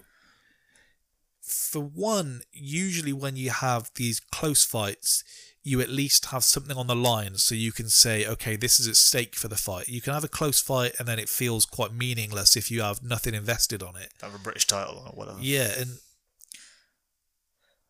I think that Isaac Lowe fight's one of those where it's close, but the odds probably won't reflect that it's quite close, if I'm not mistaken. Bet365 don't have any odds for the undercard. Yeah, I was going to say, I looked the other day and I don't think they did, which normally ties you something, doesn't it? I didn't know it was Liam Smith, Jesse Vargas next week either. So it's actually 2 weeks away. Which is weird because they assured me that the whole world's been waiting for Liam Smith, Jesse Vargas. We're finally getting it. So we're actually 2 weeks away from Gaethje Oliveira, so now I'm even more depressed. Yeah. the thing with the point Frank made was that totally stands up if it weren't for the fact that we saw for the longest period of time Dubois and Yard just on against no-hopers because of their name, which you probably could have done this time. Well, because both of them, Yard is literally waiting on the title shot, which they're having a fight, so you may as well get something in the interim. And Dubois trying to get Trevor Bryan, are they? I think they're supposed to be. Yard could be waiting even longer because, I mean, maybe Canelo wins and says, "Hang on a minute, I fancy that." Yeah, so you're in an odd spot. So he may as well have got him out. Now, I've got no interest in seeing Anthony Yard knock someone over. But if you are, to the paying public, you'll probably see Anthony Yard's name. Go, okay, he's on the card. And mixed in with those two fights, he's got Isaac Lowe and I forget the other. And I think both of those are decent enough fights, actually. If you have probably a couple of names spread out, you go, this is probably what Hearn would have produced, actually. Yeah, something like, and it's bad that we're holding that up as a card as an example. Not great. Well, some of those like fight camp ones where there was very little star power, but you had like decent fights. I remember. They had a good run. So like Zach Chelly against, and you had Joe Cullen on there. Not Joe. Jack Cullen against Zach Chelly. Yeah, Joe Cullen's a darts player. Get him in. Get him in a fight. Yeah. Question: is Smith Vargas on the Taylor Serrano card, or does Hearn have two cards on the same night? No, that's the same card. Yeah. Okay. Okay, I quite like that. Okay, yeah. That's you can't argue with that. No. I think Hearn said it was the chief sport. Yeah, let's face it. You look at some of the cards Hearn's put on, he's had some stinkers, but invariably he'll have something a bit better than this card Frank's produced. But this is with the acceptance that the card was going to be a bit stinky because he put so much money into Fury White. We knew it wasn't going to be great. Yeah, and also it looks thrown together because it was TBA till 10 days ago. It all looks thrown together. We were at Frochgroves too. That undercard wasn't giving us much. No, but on paper at least, you had Jamie McDonnell, which is a world title fight. Wasn't that fun, but it was. Is it a world title fight? He already had the world title at that point, I think. Blimey. So, because Jamie McDonnell was the classic one. If he said, "I've got a world title fight on the undercard," you're like, right, that'd be Jamie McDonnell then, because he can squeeze him. Kevin Mitchell in the final eliminator. That was the one. Okay, I knew there was a fight that we were, okay, this is... DeGale in, obviously, the final limiter as the chief support isn't bad. Mitchell, did he either get a robbery or did he win from behind? He struggled a bit, not a great fight, and stopped him in like the 11th, there we go, so. Okay. And you had Joshua there. Obviously, Joshua knocking over Matt Legg, but it's kind of got everything you kind of expected in that. You got the star power plus... Frank doesn't have that stable, does he? So it's like... No. I don't know what we were... I was expecting better, but... because a lot of the guys that he would have had on it fight on these horrible MTK cards now. Yeah. He's lost like a number of them. So it would have been nice if we could have got like a Jamie Conlan fight on the card, like for old time's sake. And oh Christ, I saw, and I just want to speak about the NBA playoffs before we finish, but I saw an interview with Molly McCann, and she was on some like comedians podcast, and she was being asked about... You're always a big fan of it. Yeah, about her reaction to the elbow, where she was celebrating and the opponent was down and like wasn't moving. And the phrase she used was, I didn't realise that I'd just completely Mick Conlan her. Bloody hell. And like, I thought... I didn't... like, is that going to catch on? Like, is that going to be... I think Conlan. She said... heavy night last night. I got absolutely Conlan. She said it was only... She said, I'd gone and celebrated, and the first thing I thought was, where's Dana? I didn't even know I was capable of putting someone down like that, and so I thought I'm going to go and guarantee myself 50 Gs. Yeah. And she said it was only when I came back and I kind of held her foot and it wasn't moving that I just realised I completely Mick Conlan her. Like, I knew she was alive, but like I didn't know what state she was in. Oh my God. Does she have that relationship with Mick Conlan? I don't think she does, which is why I was like, she must have been at the fight, or like she's like just trying to have this catch on. Jesus. Because I don't think it's not like she makes with Lee Wood, and it's like, okay, it's like an inside joke there. Yeah. So yeah, I meant to message you, but it's just, I heard it and I was like they didn't really bat an eyelid, because maybe they didn't even know what she was referring to. Probably like, not, yeah. This is weird. That's outlandish. Weird. Yeah. So Fury White, what are you picking? Fury decision? I'm going to say Fury decision in. Okay. I think it'll liven up a little bit. I think they will break out, But and then Fury will say, "Hang on, I don't need that." And probably say like the last 4 rounds and go, you know what? And then it'll be, well, I showed you everything. I box move, I can batter him. The whole works. All I need to do is get to the undisputed fight. Exactly. Get those 2 dosses. One of them, whoever's they're getting it next. People lap that up still, remarkably. Yeah. All right, just to finish then, the NBA playoffs have started, and perhaps I was just looking at what picks I've made in that thing, so I don't go back on myself. I've got your first round picks here in front of me, so I can tell you. You can hold me accountable. Yeah, I won't go through the whole kind of bracket, but we had a good opening to the playoffs after a couple of games with Nets Celtics. I think we said pre-game, and I think for most people, the pick of the round. Not the hottest of takes, was it? No, it was kind of like when you get like a Chelsea draw Liverpool in like the FA Cup third round, and it's like, okay, this probably deserved to be like further later on. Yeah. But yeah, this is the one that's the TV schedule is definitely picking that one up. In the scramble for seedings that was the East at the end, where everyone was just going, right, how can we... Like, Milwaukee basically tried to avoid the Nets. They had that thing with that game where they just had an injury list. Like, these players aren't injured. And in that scramble, Boston have ended up in just a disgusting spot where you'd have to run through the Nets and the Bucks just to get to the Eastern Conference Finals. Yeah. Just stupid. The plus side is it does feel... But the positive is that, we went for it and we don't care who we draw is the way you build it. It feels more open than usual in that we aren't just saying, okay, are the Lakers or the Nets going to win this, or are the Lakers or the Clippers going to win this? Sure, yeah, definitely. So even just looking down the list, I would say for the first round, we're largely, this is me, you, Sean and Roz, largely similar. Unanimously picked the Bucks, unanimously picked the Suns over the Pelicans, split for Jazz Mavericks, unanimously Grizz, unanimously Warriors, split for Celtics Nets, unanimously Heat, and Rory's picked Raptors over 76ers, which felt bold. He went bold. Felt bold when I saw it. Suns are the bookies' favourites, but I guess you couldn't conclusively. It's not one where you'd. I'll put my house on that, or even like you wouldn't put your car on it. Yeah, they're definitely. I think they've shown themselves to be the best all-round team this season. I think they've got depth as well, which they have added to. They've got the argument that they lost Chris Paul previously as well. So when they went out, like you can say, well, you didn't see us. Booker's obviously got better again. The Kendall Jenner effect. They've got the sort of. They seem to be on a revenge mission. They've got the motivation. I don't think they necessarily have to have Chris Paul to win it either, which is a sign of the strength of them. But I'm not sat here thinking that Chris Paul won't get injured at some point in this playoffs, which nobody seems to be entertaining, despite the fact that he gets injured every other time. No one seems to be entertaining this idea. Maybe they don't want to tempt fate, but it seems weird to me. Yeah. And as much as I say, I think there can be a lot of teams have had him. If they end up against the Bucks or whatever in the finals, that's a tough slog.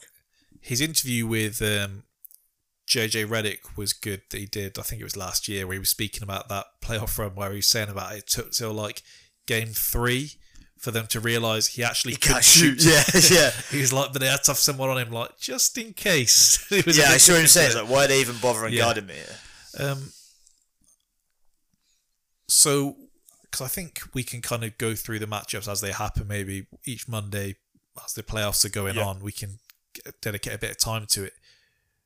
Who do you have in the finals? So I've not actually looked properly. I've got Suns Bucks again. I've got them running it back. Okay, and you've got the Bucks. I've got the Bucks got the Bucks winning. Okay, I did see that. Because and I've seen a few people saying that and saying they'd pick the Suns this time, and I do agree that probably the better regular season team. They might even be the better constructed team, better built team. I still don't think they've got an answer for Giannis, which seems to just be getting totally overlooked. How freakish this guy is. I did want to get Cam on today, actually, the return of the Major, but he's only just landed from America this morning, so I don't think he'd want to jump on. Now I've got Suns Celtics. In the final. Tell you, if the Suns get to the final, they're taking the whole thing. So it's one of them, and I don't know if you do this. So when you do the bracket, if you say, okay, well, they went 6 here, so I'm not going to have them going 6 again because it's going to be a long series. Going to have to get it done faster. I've got Celtics going 7 in every series. Is basically the thing. Well, I don't think they will, but I look at each series they have, and it's like, okay, am I picking you to get rid of the 76ers in 6 games? Am I they would have to run through the Nets and probably the Bucks. Next Sixers Bucks is who I've got them going. So it's tough as a run. It could be like at this point the final. You may be looking at that like, okay, we've had our final already. Okay. I actually hadn't thought about it like this until I was speaking with Cam yesterday, and he said Nets in 7, and I said, well, I've got Celtics in 7, and he said, well, you're mental then.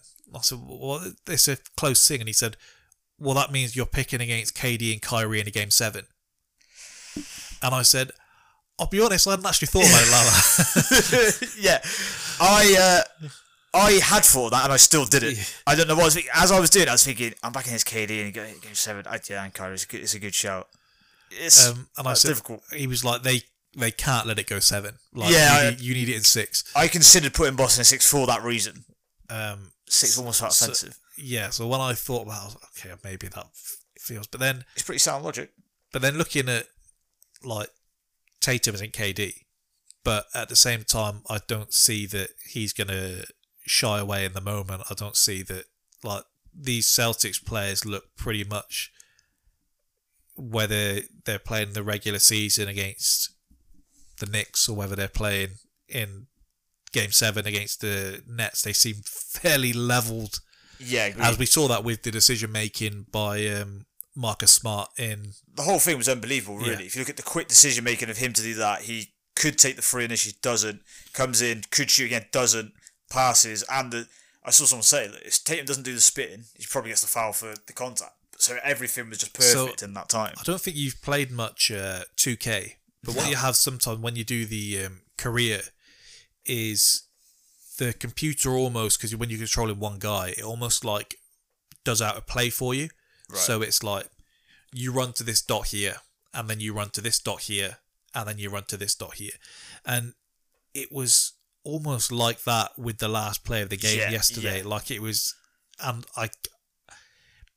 if that had been drawn up in the huddle, it's more impressive than I thought. I don't see how you draw that up. You get these two guys to fake, you pass it in a spin move, and then to the basket. So that's all. The wild thing being, obviously, they don't take a timeout. Is that they do just let them. The coach just let them. So right, you're going to run this. It's about as impressive as it could be, and it was one of them where you just yell out when it's like, oh, what the hell's happened here? Yeah, my throat was killing afterwards. That's probably I let out a proper weird scream. I saw a tweet from Shea Serrano. I think it was pre-game actually. It was like, I'm not asking for much this playoffs. I just want every single game to go down to the last possession, have a buzzer beater to finish it off. Yeah, and that's pretty much what we all say. Any game of basketball. But when you get that, there's few things like it. Down the fourth quarter, down the stretch, when you go and bucket for bucket, and every single shot feels like, oh, we've lost it. Like that's the game.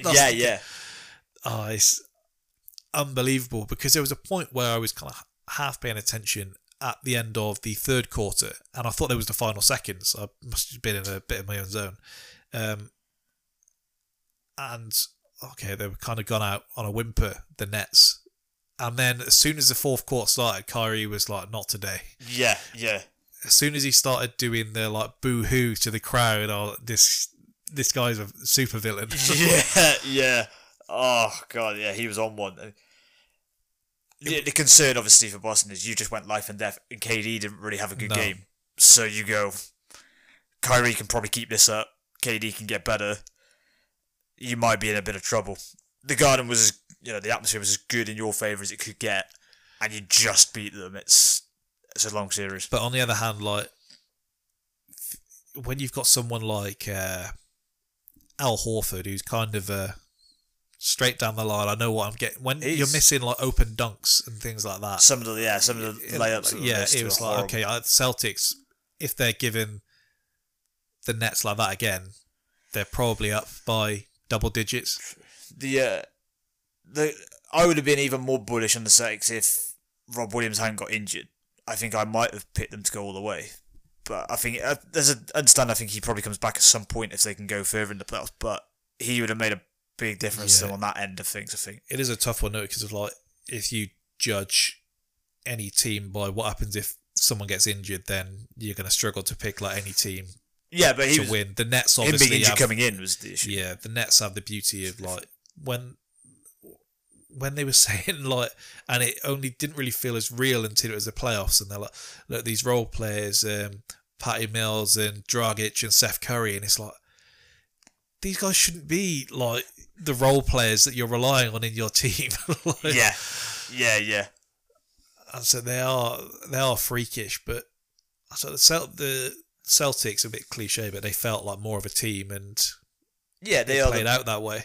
They are the very well constructed team, and I think in Tatum, Brown, and Smart, they're going to go in each series and probably not be the best player, but they're probably going to be the best three. Well, you're going to figure out something off that. I'm sure there's so many trade offers that we don't hear about, and all through right up to the trade deadline, you would see things, and you would see some of these superstars, and you would see like the likes of Lillard, and I think McCollum was being linked at one point, and it's always like, okay, well, like Marcus Smart, we'll send him across, or Jaylen Brown, we can get him one of these superstars and these all-stars, and we'll switch them out. And the Celtics at like GM level there have clearly had to resist, because I bet you've had some tempting offers come through, and then we're one game in, but when it pays off, then there's a whole thing at one point, like Jaylen Brown and Marcus Smart for Lillard. It's like, I'm not disputing how good Lillard is, but does that get stuck anywhere? Because they're defensively then going to be significantly worse, and is he going to make up for the points they're going to get? Probably, maybe just about, but the things they're going to lose on the defensive end, it would never have been worth it. So they've got to dance with what they've got and try and work around what they've got. And Rob Williams has had a bit of a coming out party this year as a bigger guy, so that's kind of what needed. Horford's been better than I thought. When they re-signed, I was like, what the hell are you doing? And then he's been better in Boston, so. Would you have felt better if you could have got Cantor back for the ride? Didn't like it the first time round, let alone now. Christ. I think you mean freedom as well. I do. So we said that you'd have to go through Nets, Sixers, Bucks, probably. Yeah, I mean, Bucks, Bulls in the other one, so we'd have them next. You said I was a brave man picking Celtics to go the distance. Is anyone braver than anyone picking the Sixers and Embiid and Harden in the playoffs? I was hoping that the Sixers would put a bit of a run together where people started really believing in them, and then I'd be like, no, I'm not believing them at all, and they could be crushed. But as it is, they didn't really even have that. But yeah, as you said, Harden to go missing just seems a formality. I think Harden, he had a great first game, or one of his first games with the Sixers, and Embiid says something like, I've never felt anything like this with a player in my career. I mean, it's like, yeah, this is just never going to happen. Completely died off, yeah, he'll go missing. Embiid's seemingly got over the injury hump, but I can't ever fully trust that. If I think of Embiid in the playoffs, I think of that Kawhi shot. Oh God, and he's underneath devastating shot. It's going to be interesting. I'm hoping we get some friendly tip-off times, to be honest. On the flip side of the draw, I do think the Suns benefit from. I think they'll have an easier run. Pelicans first is about as nice as you're going to hope for. I think they probably won't run into any trouble until they presumably get their Golden State. And I think people have kind of got to the playoffs and realised, hang on, they have got Steph, Clay, and Draymond here, so they are a threat still. So I would pick the Suns to be. I think that's the first time it gets tough for them, but maybe that'll have a factor in as well. If they have an easier run there, then whoever comes out the East is probably going to have to go for a real battle.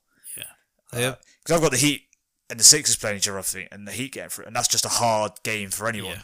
I saw Butler and Trae Young going at it, and I think that's a great little battle. I'm like the only Knicks fan that likes Trae Young, and that was because I liked him pre. The thing is, he's actually a really good villain. He plays a villain role perfectly. Troy texted me. I'll close off in a sec. Troy texted me the other day, and he was like, He was like, did I miss something? Like, he's like, what did Trae Young do to the Knicks? And I was like, well, what you're going to understand is he actually was outrageous enough that he won. Yeah, yeah, they didn't like that. And it was that first game of the playoffs last year where essentially the criticism of Trae Young and also what makes him great is that he's going to take more shots than anyone on the court, and you live or die by the amount he puts away, and he's been called wasteful previously. And he just had a game where he just couldn't miss. When he does get hot, it's insane. And the Garden then started chanting, "Fuck Trae Young," and then it was just curtains. He's and fully like what we said about it, Kyrie, and he was doing the boo-hoo, and he was doing this, egging them on. And then when they closed out in Game 6, I think it was, he did like Triple G does, and he stood in the centre circle and he bowed to all four corners of the court. Sensation. Did you see what he did with the Cavs in the playing game? So the Cavs obviously got a young team, had a really good year. They're applauding their team off. They know they're losing, but not going in, but they're applauding the team off. And Trae Young's waving them off.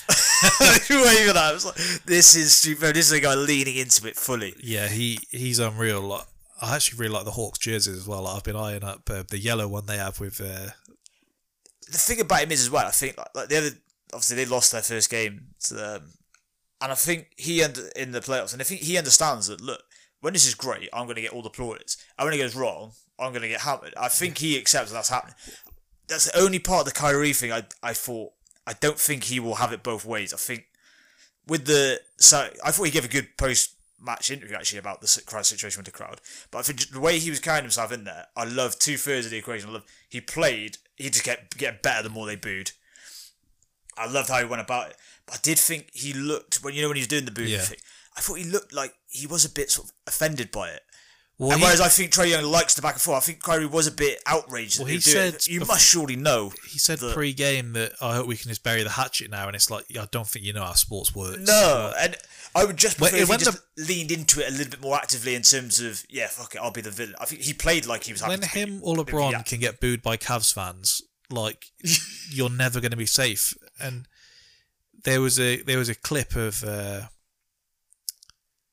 he was walking to the dressing room on the way in, and someone shouted at him and said, "Kyrie, you suck," and he's like, "Suck my dick." Yeah. And then it's like, all right, okay. That's the one where you're going to get the flack because you look emotional, and you're well within your rights to say something back. But when you do it on the court, it's just so much cooler because it's like these people booing you. They can do nothing. Yeah. Other than the only thing I thought, when he's giving them the bird or whatever, and the thing beyond is if he had like a little wry smile with it, I would like that because it'd be I'm really leaning to. Whereas I think he is a little bit sort of like, why are these people getting at me? Whereas, for example, Trae knows he knows full well, I know why these people don't like me, and I'm going to give it them back. I saw someone say like Kyrie keeps doing antagonistic shit and then acting shocked that they don't like him. It's like, well, they kind of got to have it both ways. They were chanting about Trae Young's hair at MSG, and they were calling him like a bold bitch when they were chanting, and they were chatting about his hair falling out and all of this, and even still he was like, we'll see you in the next round. It does not bother me one bit. It's testament to Trae Young that you can be traded for Luka Doncic and that isn't continually held against you to the extent where good point it could be, because people should be going all in. It's still going to be held more than it would as it would for anyone, but you can alleviate it a bit. I've picked the Jazz to beat the Mavs solely on Luka being injured. That's literally, even if he comes back, hoping that he's a bit compromised. And I don't like the Jazz. It's funny that outside the Celtics and Nets as well, probably the funnest match is probably the Grizzlies and the Timberwolves. I think I had Jazz in the finals last year. I think you might have. I really liked them. The issue was I didn't know what an arsehole Rudy Gobert was. Like when I kind of effectively, as a fan of the Knicks, it was like they aren't going to be in the playoffs. I need someone to try and root for. And so they were a bit different to, all right, I'm just going to pick the Lakers or the Nets or whatever the last couple of years. And they've been fun to kind of, fun to watch. But that's the first time anyone said that about the Jazz. When Gobert was doing coughing on everyone's mics, I was like, okay, I'd seen stuff before, but because we're a bit further away, I perhaps didn't quite understand. It was like, okay, this guy really just is an asshole. hopefully it sends Donovan Mitchell to the Knicks, which is the. I've seen that's the latest dream that they're talking about. Yeah. Yeah, I just think outside Celtics net, I think the Timberwolves and the Grizzlies is a fun matchup. Ja Morant's obviously always going to be fun. Then obviously the Timberwolves already taken an early lead, so that's going to be interesting. I think we all picked the Grizzlies, didn't we? So be interesting to see that one. That's the other probably close matchup where you can get your teeth into outside of the other ones, which should be a formality, you would think, for most of those other teams. Yeah, all right. We'll close that one up there about 2 hours, 45 minutes. We've done The Godfather, Christ. So thank you again for listening. In line with that, we've got Seamless. Godfather 2 against New Jack City on Movie Madness this week, so I'll be watching that this evening. Thank you for listening. Have a good bank holiday if you're listening to this today. Goodbye.